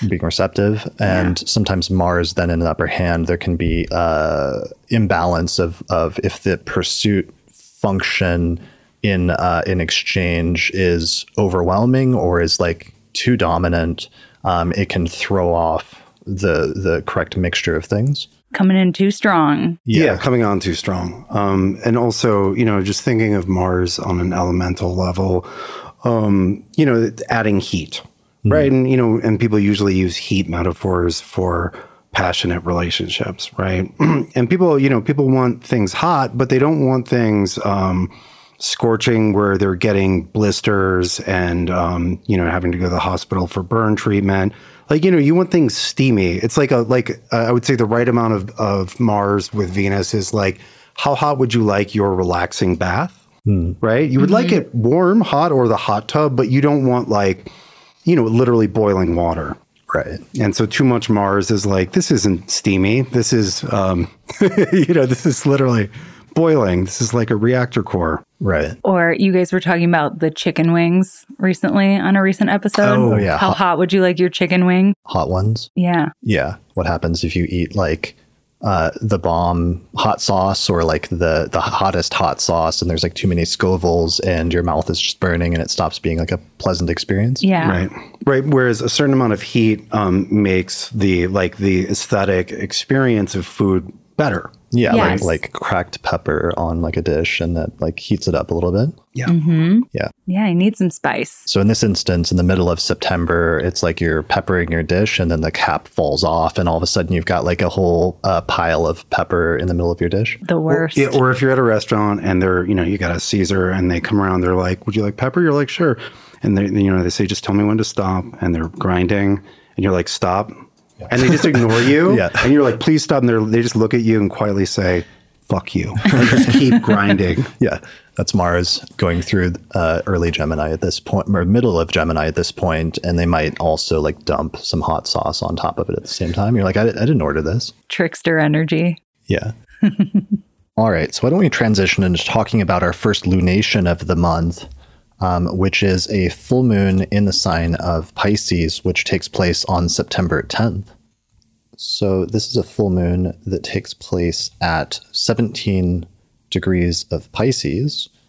It looks like early September 10th here in Denver. So I see the moon at 17 Pisces. It's coming off of that square with Mars at 11 degrees of Gemini and coming off of the opposition with Venus at 6 Virgo and moving into a pretty close conjunction with Neptune at 24 degrees of Pisces. So it's activating that whole axis of planets that we've been talking about most of this episode up to this point. Yeah. I mean, Jupiter rules this full moon and is still in that opposition with Mercury that we've been discussing. So we might expect to see another sort of peak point of highlight in that story that's developing for us. Right. Yeah, it's interesting how much Neptune and just the mutable signs are being emphasized so much this month. Obviously, we always have a new moon and a full moon in Virgo and Pisces around this time, but we're just getting so much action with the mutable signs at this point. And, this is a little bit of a preview or activating a sign that's going to become much more of the focus next year in 2023 when Saturn ingresses into Pisces, I believe in March, right? I think it's the day after my birthday. Okay. So, having the emphasis with Neptune,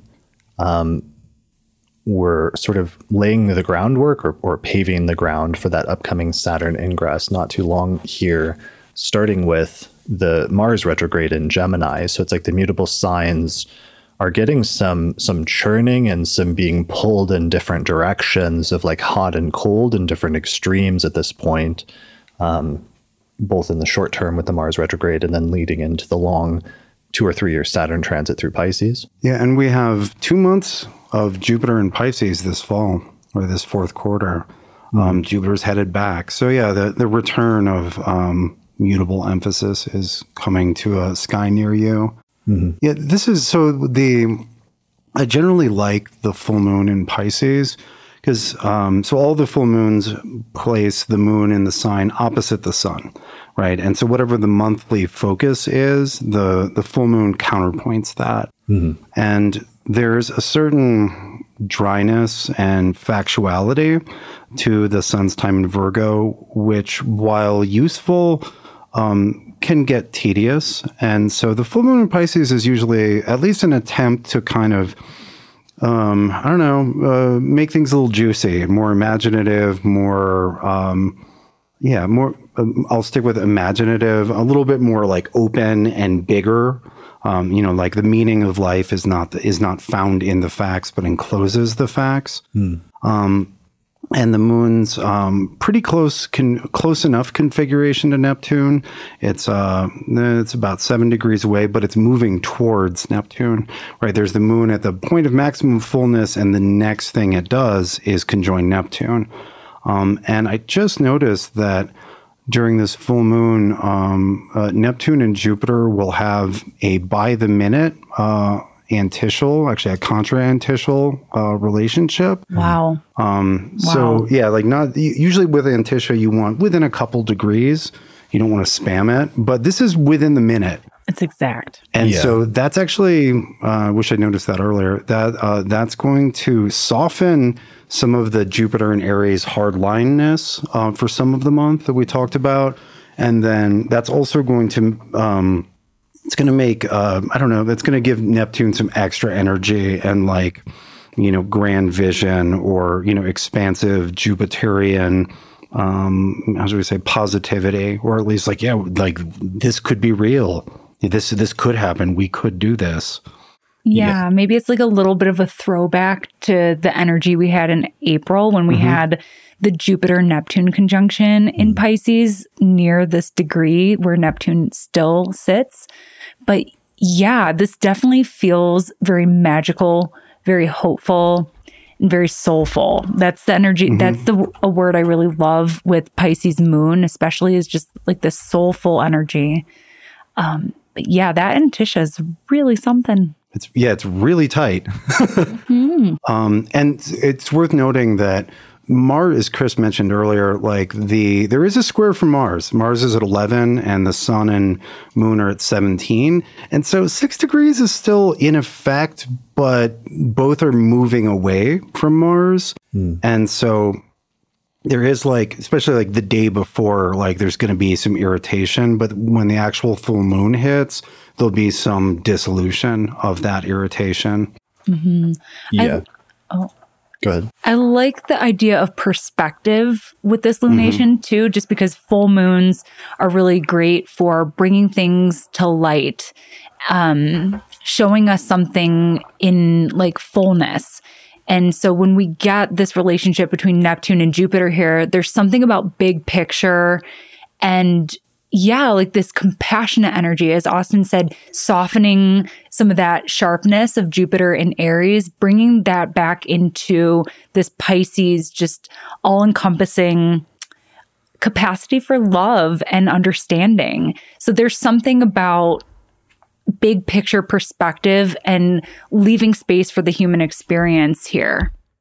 Yeah, this reminds me, Lisa Scheim was pointing out something, which is, due to the co-presences and the change of sign with Jupiter, we've kind of gotten away from talking about that Jupiter-Neptune conjunction. But if you look at it by degree, it's still within 10 or 15 degrees. And if you're using a larger Tarnesian type orbs where he uses 10 to 15 degrees for conjunctions, we've really just had this long extended Jupiter-Neptune conjunction all year, even though they've been in different signs. And you talking about the antitial relationship, Austin, is just reminding me and maybe emphasizing that further because they have that same range of degrees from the 0 degrees Aries point. Yeah, well, and Jupiter's headed back, right? Jupiter's going to be back in Pisces and in the same sign, in the same decan, within 5 degrees for a lot of the fourth quarter months. Yeah, for unfinished business. And I've been thinking about that recently because this year, over the past several months, one of the things that's become really popular on social media is those computer generated images I forget what it's called. It's called like Dolly or something like that, the program name, where you can tell it two concepts or two images from the internet and tell it to merge those, and it'll take those two separate images and then like it'll spit out like 10 different options of its best attempt to like merge those two concepts into a single image. And it's actually really surprising how good of a job it does sometimes of creating something that looks real or creating something out of two concepts that have been blended together. Mm-hmm. Have you guys seen that? The merging, the artistic merging of AI.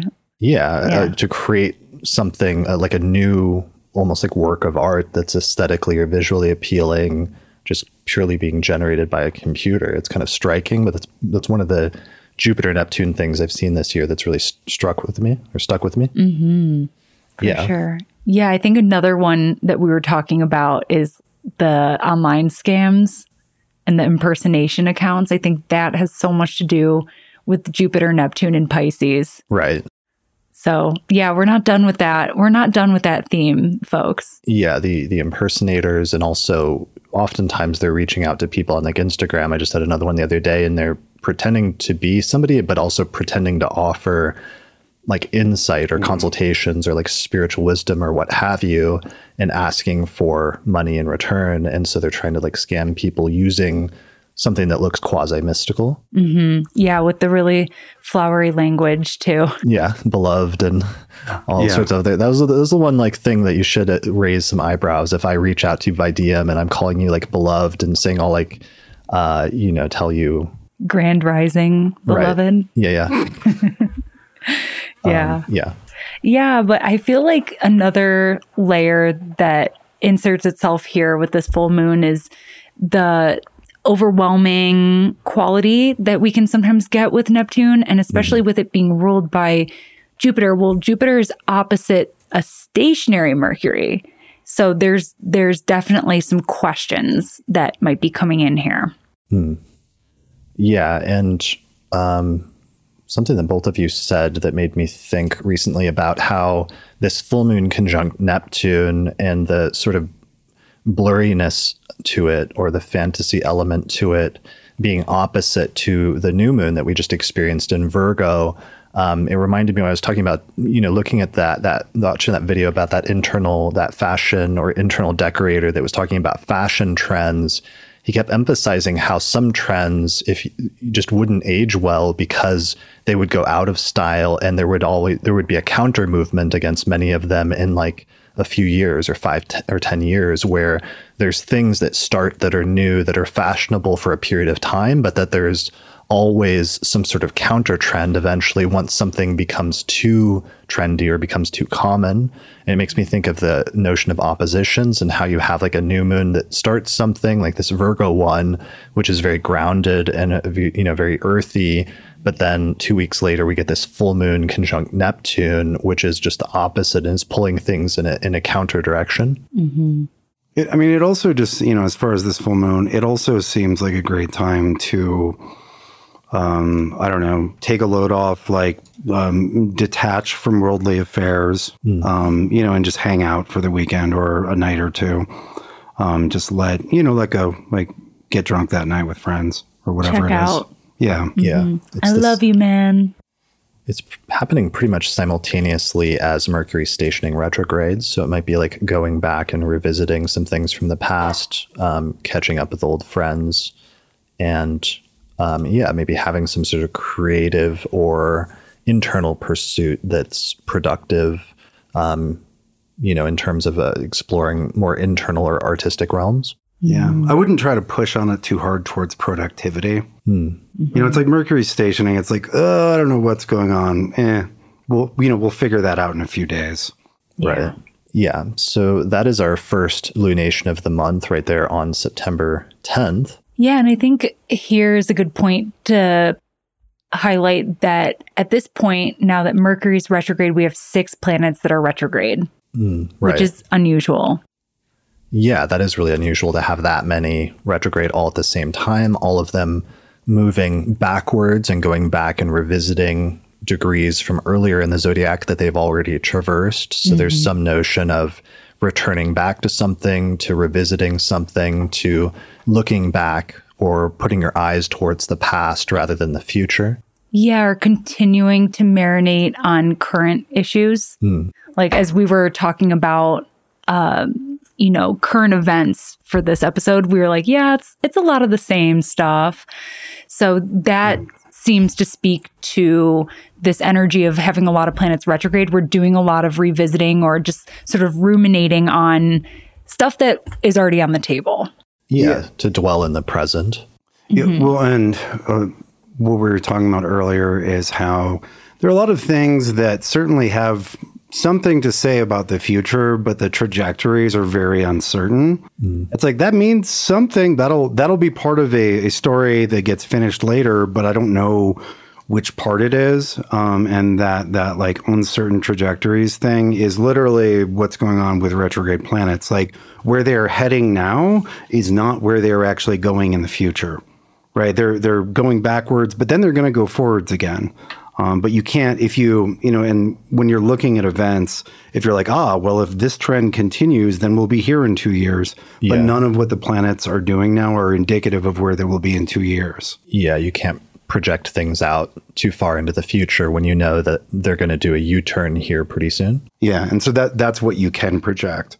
Yeah. Right. And what's interesting, and I know we've talked about this on the podcast before, but yeah, like we're going to be getting all new themes coming up in early 2023. And I was just looking to see when all the planets will be moving direct next. And it's right after Mars stations direct. You get all the planets moving direct until April when Mercury stations retrograde. So all new themes being ushered in at that time with, Saturn moving into Pisces, Pluto moving into Aquarius. Yeah, lots of big changes. Yeah. So Mars stations direct January 12th. Okay. Yeah. But for now, this is it. Right. So that brings up Uranus actually just stationed here in the past couple of days. I think like a day or two ago, stationed retrograde in Taurus, and it's going to retrograde back. Do you guys know how far back it gets in terms of degrees? No, but I can find out. Let me see here. Yeah, it stations direct at 14 degrees, 56 minutes on January 22nd, 2023. Okay. So this is as far as Uranus is going to get in this round forward, up to the degree it's at now, which is like 18 Taurus, right? Yep. Okay. So then it's going to retrograde all the way back to 14. And we see it stationing there around 14 degrees of Taurus. So some of the quality then of all these retrogrades going on right now are just going as far as you can go with certain new developments before you have to go back. And I was talking to somebody about this recently, about a situation that they were going through that I thought was really appropriate archetypally for just the nature of retrogrades in general, which is that they were a person like in their 20s, like a young professional, and they'd moved out years ago, and they were living in a different state from when they grew up and like pursuing career and other personal goals and stuff. But then they ran into an obstacle, and they had to move back home, like back to their home state and like back in with their parents, which is, I think an experience that different people have at different points, where sometimes you have to like go back to where you started. You have to go back to the past in order to move forward again. But sometimes that's like, okay. And everybody goes through that process at different points. And even though sometimes it feels like you're walking backwards, or you're going back and doing something you already did, and there's like a reluctance or hesitance or almost a feeling sometimes of like, does this mean I'm like a failure if I have to go back, to where I started? That's not really the case. It's just sometimes part of the process of retrograde planets is sometimes having to move backwards for a period of time, because it's never permanent. The retrograde is never permanent. It's just like a slice of time until eventually you can start moving forward again. Yeah, I think of when you get, when you lose your keys or something, and you're like, okay, and you have to retrace your steps. Right. Like, okay, so I was in the bathroom. Let me check the bathroom, et cetera, et cetera. Or like, oh, did I leave it at the restaurant? But, you have to like literally go backwards and check everywhere that you were before until you find the thing, and then you can move forward again. Right. Or it's like the experience if you go back and reread one of your favorite astrology books, like a few years later, and you have like a different perspective. So the material in the book might speak to you a little bit differently, and you might also internalize it and remember more elements of the book. Yeah, going backwards is not always a setback. Sometimes it's an asset because you get to do things over. You get to reconfigure, and you get to sort of do something differently. Sometimes we want a do-over in life. We would have done something differently. So the retrogrades are that option too. Yeah, and sometimes that's a blessing because usually the second or the third time you've done something, because you've had that first experience, you usually do it better the second time than you did the first time around. Yeah. So although there can be a frustrating component of having to go back and do something you already did, usually you end up doing it way better, and there's like progress and growth as a result of that. Mm-hmm. Yeah, so that's a good thing to keep in mind, I think, with all of these retrogrades, both with, the Saturn retrograde that's happening right now in Aquarius and the people that are experiencing Saturn retreading some steps from earlier this year in terms of its degrees, in terms of the Mercury retrograde from Libra into Virgo, and also in terms of the upcoming Mars retrograde that we're just building up to now. Mm-hmm. All right, so that is the retrogrades, and then moving into the later part of the month, we have that Sun ingress into Libra on the 22nd. We have the Sun-Mercury Cazimi, which, as I said, was the halfway point in the Mercury retrograde cycle on the 23rd, and Mercury retrogrades back into Virgo the same day. And then we get to our second lunation of the month, which is a new moon in Libra on the 25th of September. Which is also opposed that Jupiter. And in that, do I wake sleeping dogs, or what do I do with the sleeping dogs now that they're awake?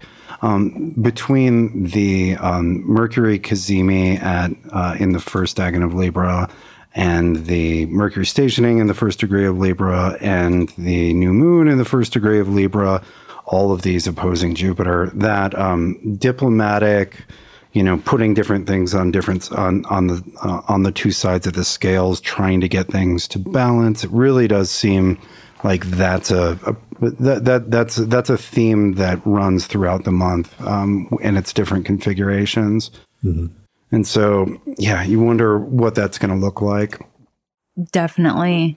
Yeah. And because we're working with this opposition between Aries and Libra, sometimes we're going to see an oscillation between which side is showing up in terms of our dominant expression or what we're experiencing in that relationship. Because often oppositions will show up in relationships, but it's here at the Libra new moon that we may see a definite emphasis on the Libran qualities of harmonization and trying to understand where someone else is coming from, or trying to create beauty, trying to sort of conceptualize something that is balanced and aesthetically pleasing for others. Trying to bring into cohesion. Yeah, I like that. That's really good keywords for Sun and Moon conjunction opposite to Jupiter. Mm-hmm. So needing to create balance versus when to go it alone. And I like that term oscillation, because oppositions often do like teeter, like back and forth between, trying to seek balance, but sometimes being unbalanced during the process initially as a result. Yeah. A very Libran thing is that it's almost never balanced, but it's the goal. Well, to go back to the scale, right? If you have a mechanical scale, and you're in the middle of life, right? The scales don't stay. Their life is always putting something on one side of the scale or another. So even if you can get it to balance for a second, tomorrow we'll put something else on one side, and then you're like, okay, well, how do I keep it in balance by adding this? And outside of a sort of social, relational interpretation of the Venus Libra or of the Libra Aries stuff, there's also the balance between trying to live a life of perfect balance versus Jupiter and Aries, like trying to kick some ass, like trying to get things done. Right. And you're like, yeah, I'm going to work my ass off. I'm going to do all this. And then you're out of balance, or you're like, I'm just going to be in perfect balance. And you're like, I'm in perfect balance. And not really getting what I need to get done. Although, my my cortisol levels are down and all that. There's like a balance between seeking balance and, answering the call. Yes, answering the call. That's such a good one for Aries. I'll give that to Kate. Kate says that a lot, and Kate has Mars in Aries. Awesome. So, yeah, answering the call, rising to the occasion, running full speed, taking the chance. Yeah, there might be something where we have to be brave. Jupiter and Aries, that's something we're working with for a little while here. Mm-hmm. So that gets a definite shout out with this lunation. And here again, we're seeing an emphasis on this Jupiter-Neptune theme because Venus is ruling this new moon and she's in that opposition with Neptune. Mm-hmm. So we get this like expansive principle here again. Right. Yeah, Venus is very close at this point to that opposition with Neptune. Venus is at 25 degrees of Virgo, opposing Neptune at 23 Virgo at the time of the new moon. Mm-hmm. Yeah, maybe like a willingness to make a sacrifice, to go the distance in order to keep the peace or to reach a definite state of equilibrium. Okay. Yeah, and Mercury is also there by this point at 27 degrees of Virgo, opposite Neptune, and not too super far from stationing at this point, only 6 days away from stationing direct opposite to Neptune. So themes of, not necessarily being clear, but sometimes like following one's internal, almost like intuition in some sense, in terms of feeling out the correct path forward or feeling out the facts, even if the facts themselves are not all entirely clear. Mm-hmm. Both sort of intellectually as well as emotionally or relationally, as the case may be with Venus. Yeah, and this is a little bit of a contrast as what we were saying with at the beginning of the episode with Mars and Gemini and having sort of more of a sharp tongue. Mm-hmm. Right. Here now we start to see Mercury zooming in on Venus. So these two are mutually applying here at the new moon. We're going to see that conjunction coming up. And so this is the opposite. These are sweet words. Yeah, there's a soft quality. Yeah, and in the sign of Virgo, there's like a desire to help or to remedy or to solve. Yeah, there's definitely, I get an overwhelming sort of sense of calibration for this new moon. Like there's a lot of, like there's not only the calibration of the scales implied by it being in Libra, but then we have reconciling that with the opposition with Jupiter, and then we have the planet that rules the lunation, Venus, in Virgo, conjunct calculating Mercury. Mercury has an almost perfect antitia contra antitia to the new moon. Like there's a lot of like fine tuning and calibration to kind of get this equation to work or to balance, or like, okay, so this is how I'm going to move forward. Mercury isn't quite moving forward, but it's basically done retrograding. It's got like a degree or two, but like this is going to kind of set how we're going to be for, the next several weeks out into October. And it really brings together a lot of the sort of lines of thought and trains of events that have characterized September up to this point. Mm. Yeah, something I know that we wanted to mention, we meant to mention, especially as we get to the later part of this month, is just how close the Saturn-Uranus square is again at this point. Because here, showing the graph to those watching the video version of this, the graph from Archetypal Explorer that just shows the closeness where the two planets this year got the furthest away from each other around April and May, the furthest away from that square. But at this point, they've come back to the closest that they're going to get. And even though they don't perfect or complete the aspect at this time, they get about a degree away or within a degree in late September and early October from hitting that square again. So some of those themes that we've talked about in the year ahead forecast, as well as in many of the monthly forecasts over the course of the past year or two of the Saturn-Uranus significations, and some of the loss in some instances of stability or unexpected disruptions in things that we thought were stable or have taken for granted up to now, suddenly the foundations of those being shaken and having a question about whether they continue to be structurally sound in our lives. Mm-hmm.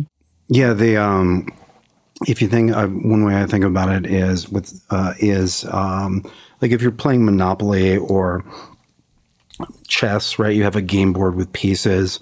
The Saturn-Uranus just kind of like jiggles the board, which may or may not change the pieces, might just knock them over, but it's just like that jiggling the board, which has happened intensely at a few points during we're a year and a half into Saturn-Uranus squares, and which certainly happened over the last month.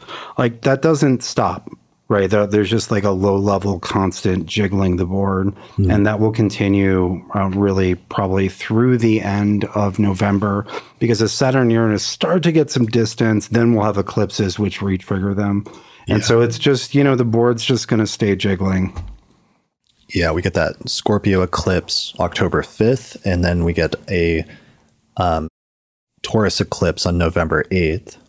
So, yeah, and Uranus, as we said, just stationed this past week. So that's intensifying Uranus. Saturn is retrograding, is moving back into the square with Uranus and closing the distance between those two. So this is really the last hurrah in terms of that destabilization and the tensions, or the question of whether the game board is going to be flipped entirely in some areas of our life, or in terms of some areas of like world events over the course of the next few months. Yeah, and that eclipse in November will really be one to watch, because it's in like a partile aspect with Uranus. Right. So that will be interesting for sure. But yeah, we have seen a lot of change as a result of this. There's also just a lot of rising tension, but we have seen change. I mean, the Saturn-Uranus square has shifted the way a lot of us work. A lot of people work remotely now. And we've seen a lot of moves towards unionization. And something I've seen in my studies with this cycle is revolutions for workers. That's been something that's strongly been associated with this. Mm-hmm. So I suspect we'll continue to see more of that, as well as the shifting of resources. And I know we've talked a lot about that here too. Yeah, so the disruptions in the supply chains have been major ones. Even going back, the very beginning of Saturn-Uranus really for me was when Saturn first dipped into Aquarius in 2020. We started seeing, some of the large scale protests that were taking place that summer while Saturn was in the early parts of Aquarius. Those were some of the early previews of like some of the Saturn-Uranus energy to me, and just some of the energy we were all experiencing at that time.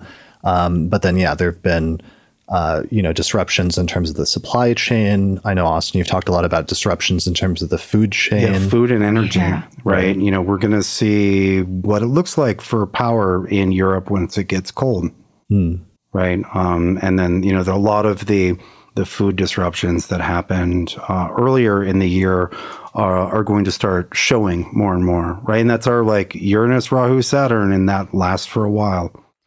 Yeah. And go ahead. Oh, and like with the extreme weather that we've been seeing, that's been coming up a lot lately too, with Uranus on the North Node in Taurus. I mean, that's been an issue. It's been a bigger issue with Uranus and Taurus. It's been an even bigger issue with Uranus and Taurus on the node. But that could definitely affect food supply as well. Yeah. And other things we've sometimes seen very literal manifestations of the archetype. Like I remember around the time of the first exact Saturn-Uranus square about a year ago in Florida, there was like the collapse of that apartment building that had like faulty foundations. And there'd been like reports of it for years, but the owners just didn't do anything. And eventually it collapsed and a lot of people died.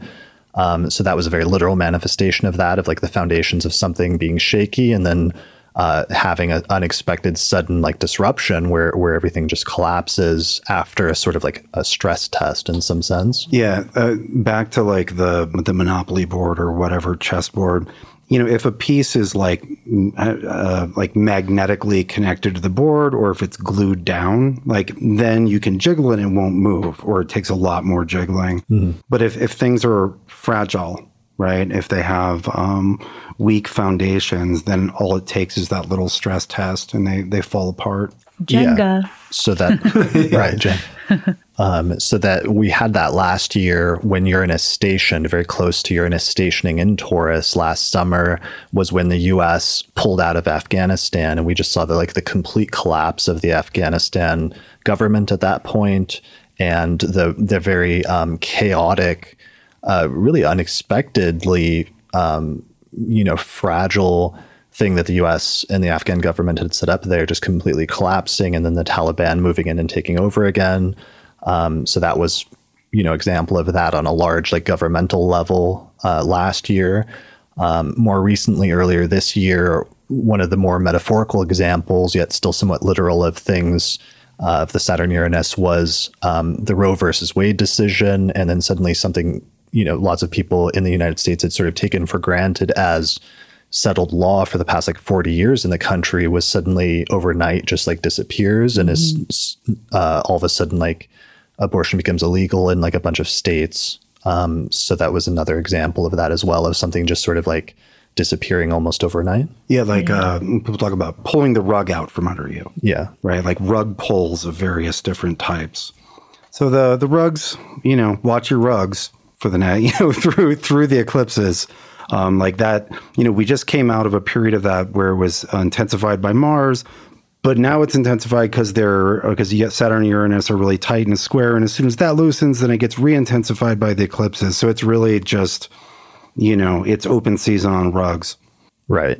Well, and one of the things about that, when that stuff happens, is suddenly, especially when people have that personal experience of something like that, you realize how unstable the foundations of everything are. So it can sometimes in the immediate aftermath give you a sense of paranoia of how many things that I've just been taking for granted do actually have very unstable foundations or have cracks in it that are just waiting, for that little push in order to fall apart.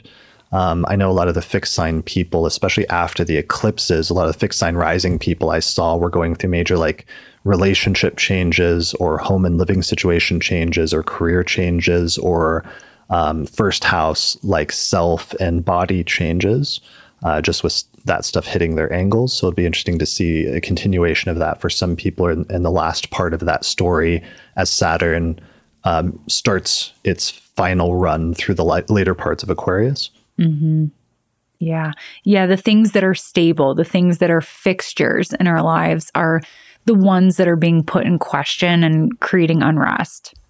Yeah. Although in some instances, it's when I talk to some people and some of those changes happened, they sort of said, they acknowledged that it was this is something I knew was not stable. Yeah. And I was just kind of kicking the can down the road and putting it off, even though I knew months ago or a year ago that this was not going to last. But now it was finally time to make that change, and it was hugely disruptive, and I'm having to start over again and start building a new foundation from scratch. But it was something that was necessary in order to live more authentically and in order to live the type of life that I would want, which is a very Uranus type statement. Yeah. Yeah. Our fixed planets, as we know, those of us who have them, are usually the most stubborn. So yeah, like you said, maybe we knew the issue was there and we just we're just going to dig our heels in. We're going to work with this. We can make this work. And now it's oh, okay, now we have an option to shift that a little bit. And it can be liberating. It's like the Tower card. Mm-hmm. The structure falls, but it creates more pathways of possibility. Yeah, I like that the fixed signs are the most resistant to change out of the three different modalities or quadruplicities. But with Uranus, sometimes a change can become an opportunity to build something new that's more authentic, but also something that can last longer than the previous structure did. And that ultimately should be the main aspiration or the most appealing part of making a change for fixed signs, is just that idea of creating something that is more grounded with a better foundation. Mm-hmm. Yeah. And the idea that with Taurus, we want to be comfortable. We want to have our basic needs met and secure. But sometimes we have to get out of our comfort zone to discover a system that might even be more comfortable. Right. All right. So that is the Saturn-Uranus. That's going to be a major thing that'll continue over into October. So we'll have to revisit that, and we'll have to see how Saturn-Uranus things start ramping up, especially in the second half of September. Finally, one of the last major shifts that takes place at the very tail end of the month, but we've still got to mention it, is Venus moves into Libra. It departs from Virgo and moves into Libra on the 29th of September, and Venus moves into her home sign for a stretch of what, about like 3 weeks or so? So let me put the chart up for that.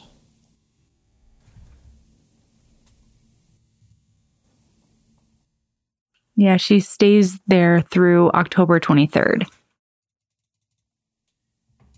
There we go. So Venus ingresses into Libra, where she joins the Sun and quickly moves into an opposition with Jupiter, which is at 3 degrees of Aries at that point. And it doesn't perfect until October 1st, but Venus is applying very headlong into that opposition as soon as she changes signs. Mm-hmm. Yeah, so one of the things that I think Venus in Libra will do is Venus will help preserve whatever balances were created by the end of September. We had all this emphasis on early Libra stuff and figuring out what's fair, what's balanced, what I can live with, what you can live with, like what is a stable or balanced sort of way of going about things. There's all this emphasis on trying to calculate that. Mm-hmm. And so Venus in Libra, being the ruler of Libra, will help preserve some of those, maybe not infinitely, but it will help. But one thing to note about Venus's time in Libra this year is that Venus is very combust. Venus is very close to the Sun from the get-go. And what that means visually is you're not going to be able to see Venus in the morning, which you've been able to for, 6 months, more than that, 8 months, 7 months? Ever since that, especially that Venus retrograde station in Capricorn earlier this year. I remember that Venus was like so bright and beautiful in the early morning sky. Yeah, I see Venus pretty much every night just as I head to bed. And so that's over, right? Venus is, going to be invisible, so because she's so close to the Sun, and you get the cazimi at the end of October. So that's sort of outside of the realm of our discussion for September, but it's headed towards that. And so it's Venus in Libra, but it's also sort of the end of a Venus cycle.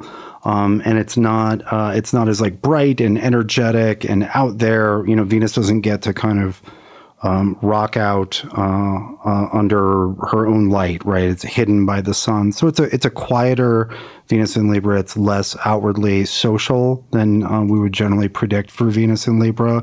More internal in terms of balance, more personal in terms of questions of relation and balance. Yeah, for sure. Mm-hmm. This actually brings up, and it'll be a good segue to mention the 2 electional charts that Lisa Scheim and I found for this month, because they both incorporate that Venus into Libra, that ingress. So the main one, and I found this in the year ahead electional report that we put out in the fall of last year, but it's a very quick time window, and it's a little bit experimental, but if you can take advantage of it, it's worth giving it a shot. So our electional chart for this month, it's set for, there it is, for September 30th at about 6:25 a.m. with 0 degrees of Libra rising. So it puts the ascendant in Libra and Venus right on the degree of the ascendant, just about rising over the eastern horizon. So we like this chart because one of the things we're shooting for here is making this a night chart. So it happens just before sunset, and you want to use the election as soon as the ascendant switches into Libra so that you can keep it a night chart and therefore make it so that Venus is of the sect in favor. So it's the benefic of the sect. It's the most positive planet in the chart. It's right on the ascendant, and it's the ruler of the ascendant in the first whole sign house. And Venus is applying to that opposition with Jupiter, so it's applying to a benefic, and it doesn't have any hard aspects from malefics.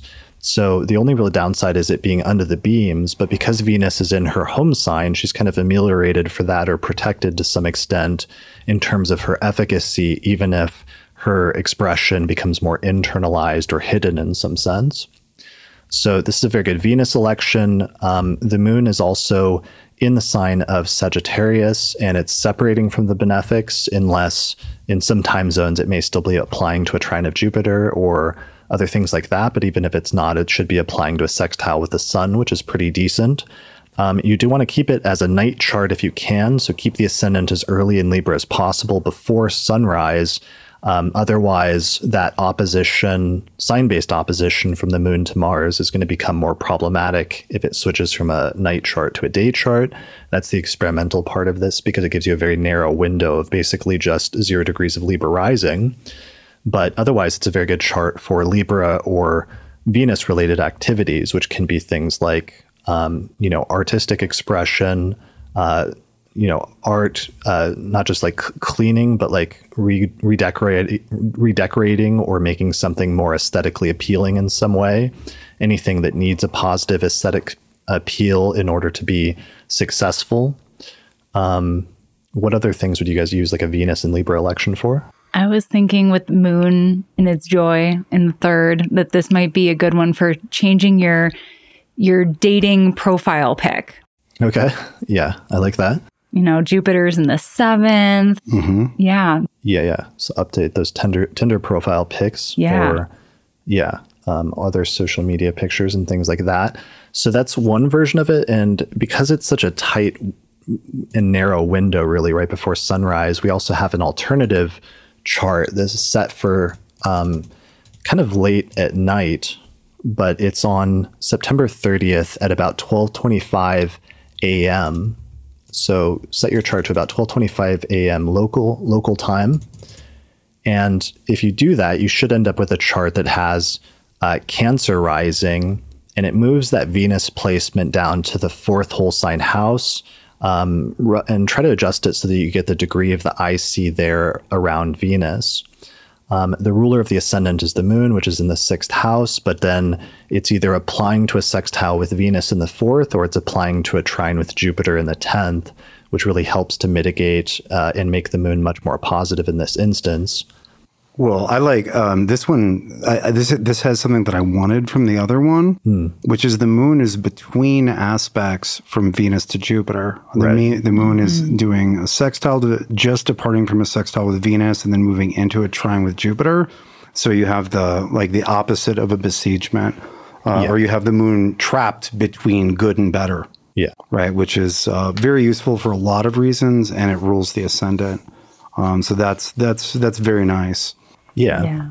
So, and with Venus in the 4th house, or shifted from the 1st to the 4th, it can be good for matters pertaining to the home and living situation or the family. Like that could be a good chart for like redecorating or doing something in terms of, I've mentioned interior design, but this is actually a really good example of that in terms of an election for like completely redecorating one's home or living situation or something like that. Yeah, maybe you're not retiling your bathroom at midnight, but you're ordering the tiles. Right. So they don't come like cracked and broken. I mean, if you're like a night owl like Austin, you might be redecorating at midnight. Right. You might be redoing your floor. Yeah. That's not what I'm doing at midnight, but yeah. Yeah.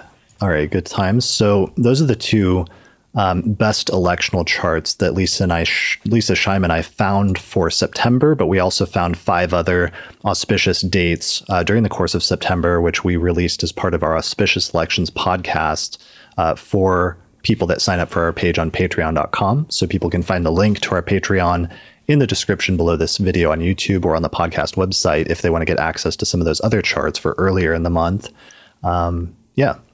So those are the 2 electional charts for September. So is there anything else we meant to mention in terms of the forecast? Because that puts us like right up. We're getting into like October transits at this point. So that might be it in terms of the astrology of September. I think that's it. Okay, cool. Well, what do you two have going on this month? What are you working on over the course of September? Are you launching any new things? Catherine, I know you're launching a new course. Yeah, so it's not necessarily new, but we're doing another rendition of my foundations course. So that's going to begin on September 7th. So it's a 11-week program, and we try to fit a lot in those 11 weeks. So if you want to revisit foundations or you haven't gotten there yet, you can. There's still time to join in. And I'll also be at the Astrology Gathering. It's a little conference in Lilydale, New York, Western New York. So that one's a lot smaller than the ESAR conference that we were talking about at the beginning. And I will be working at that one. I will be giving a talk on astrology as divination. Very much looking forward to it. Very appropriate. That sounds awesome. Mm-hmm. Lilydale is famous for its necromancers. Yeah. Right. Isn't there like a euphemism for that? Or is there a prettier way that it's said instead of necromancers? Spiritualism. Well, yeah. People who speak with the dead. Yeah. Yeah. It's a town of psychic mediums. Okay. So yeah, that's kind of the angle I was going. Right. And what's your website again? You can find me at catherineurban.com. And also I'm on the social platforms at AstroCatherine. Okay. Perfect. Austin, what do you have coming up? Well, not exactly coming up, but literally came out while we were recording, was a new Sphere and Sundry series. Nice. Which is a beautiful election with Venus in Libra, Venus in Pisces from earlier this year, during the period where Venus was co-present with Jupiter. And it's the partner to the last one that got released, which was a moon in Cancer trine Venus. And so that one was, let's use Venus's beneficence to get a great moon election. And this was literally the same day, but later, when it was the hour of Venus, and Venus was prominent. So let's use that Cancer moon to support Venus.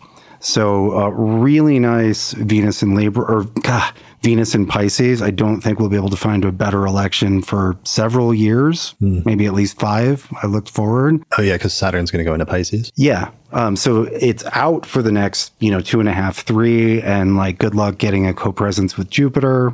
Yeah. So it's about as good as you can get with Venus in Pisces, which is pretty fucking good. Nice. So that came out during this podcast. We did we had similar electional parameters in line. Right. So go check out Sphere and Sundry for that. All right. So that's sphereandsundry.com. Indeed it is. Brilliant. All right. As for myself, I'm going to keep doing the podcast. I'm recording some interviews in person. I just recorded one with Nicholas Mutz-Alsop on fertility astrology that I'm going to release early next month and continue just moving forward. I released the progressions episode with Catherine, and also just released a major episode on transits that I'd recommend people watch, because I've been waiting until I could do that episode really well. And I finally did it with Lisa a couple weeks ago, and it came out really well. And we're going to do a follow-up at some point on transits with more examples and do a little bit of a Q&A with listeners. The other thing is, you mentioned social media, Catherine, and I've been joking about it, and it was kind of a joke for a couple of years, but I finally actually started a TikTok account, and I'm not going to be doing any dances on it necessarily, but I am going to release some clips of the podcast there and other like behind the scenes like content related to the podcast on TikTok in short little 30-second, 1 minute or 3-minute clips. Especially for some of our younger generation friends, where that's like their main social media platform. I'm pretty sure the last time you all had me as a guest for the forecast, that was the joke of our election chart for June. Okay, to start a TikTok account? That Chris would start a TikTok account. Right. Well, I actually did it. I called everyone's bluff, and I've started a TikTok account. So you can find that at tiktok.com/astrology podcast, or just at astrology podcast, however you find it there on TikTok. You going to join TikTok? Are you going to do like a dance or join TikTok, Austin? I'll just say this. If I do join TikTok, I will do a dance. Okay. All right. I will hold you to that. I'll see maybe before you leave Colorado. We'll see if we can get something going maybe. Yeah. Okay. If I join TikTok, okay. All right. Chances are low. Cool. Well, we will leave it at that. And in the meantime, thanks everybody. It was great doing this episode with you. Thanks both of you for coming out to Denver, and Austin. This was your idea to record this in person, because it's been like 2 years since we recorded an episode in person back, before we did the 2020 forecast or something like that? End of November 2019. Yeah, back in the good old days of Jupiter and Sagittarius. It was bad. It was the last party of the party at World's End. Right. Mm-hmm. Yeah. Well, this worked out really well. And hopefully we'll start doing these again more often here in person as the world starts to move into whatever the next phase is. Yeah. Thanks so much for having me. Yeah. This is fun being in the studio. Yeah. And actually, you announced recently, worth mentioning, like a personal note, that you had like a life change that sort of occurred. Yes. So I'm expecting a baby. Yeah, that's the big news. And then we were talking about your Mars transit. Oh, right. Yeah. Yeah. Well, it was just a weird synchronicity that I just recorded the like fertility astrology episode a couple of days ago. And then you also flew out basically the next day. And I think you're possibly the first, I don't know, like 100%, but I want to say the first guest on the podcast or co-host that was pregnant at the time. Yeah, the youngest baby on the podcast. Right, youngest guest ever on the astrology podcast. That's funny. I like that. Right, and Chris has Mars in his 5th house of children for the next 18,000 months. Right. Yeah. Yeah. And creativity. So that Venus in Libra should help enhance that for you. All right. Well, maybe at future like Mars revisits to Gemini, maybe you can come back and we can get like a follow-up interviews to see how things are going. Yeah, sounds great. Okay, cool. All right. Well, that's it. So thanks both of you for joining me. Thanks everyone for watching or listening. Thanks to everybody that joined us, for all the patrons in our live audience. This is a great like experiment with doing a live studio recording with an audience. So thanks for your support. And that's it for this episode of the podcast. So thanks for watching and we'll see you again next time. Special thanks to all the patrons that helped us support the production of this episode of the podcast through our page on patreon.com. In particular, shout out to the patrons on our producers tier, including Thomas Miller, Catherine Conroy, Christy Moe, Ariana Amour, Mandy Ray, Angelique Nambo, Issa Sabah, and Jake Otero. If you like the work that I'm doing here on the podcast and you would like to find a way to support it, then please consider becoming a patron through my page on patreon.com. And in exchange, you'll get access to bonus content, such as early access to new episodes, the ability to attend the live recording of the month ahead forecast each month, access to a private monthly auspicious elections report that we put out each month, access to exclusive episodes that are only available for patrons, or you can also get your name listed in the credits at the end of each episode. For more information, go to patreon.com/astrologypodcast. The main software we use here on the podcast to look at astrological charts is called SolarFire for Windows, which is available at alabe.com, and you can use the promo code AP15 to get a 15% discount. For Mac users, we use a similar set of software by the same programming team called AstroGold for Mac OS, which is available from astrogold.io, and you can use the promo code AstroPodcast15 to get a 15% discount on that as well. If you would like to learn more about the approach to astrology that I outline on the podcast, then you should check out my book titled Hellenistic Astrology, The Study of Fate and Fortune, where I traced the origins of Western astrology and reconstructed the original system that was developed about 2,000 years ago. And in this book, I outline basic concepts, but also take you into intermediate and advanced techniques for reading a birth chart, including some timing techniques. So you can find out more about the book at HellenisticAstrology.com/book. The book pairs very well with my online course on ancient astrology called the Hellenistic Astrology Course, which has over 100 hours of video lectures where I go into detail about teaching you how to read a birth chart and showing hundreds of example charts in order to really demonstrate how the techniques work in practice. So find out more information about that at theastrologyschool.com. And finally, special thanks to our sponsors, including the Mountain Astrologer magazine, which is available at mountainastrologer.com, the Honeycomb Collective Personal Astrological Almanacs, available at honeycomb.co, and the AstroGold Astrology app, which is available for iPhone and Android. You can find out more information about that at astrogold.io.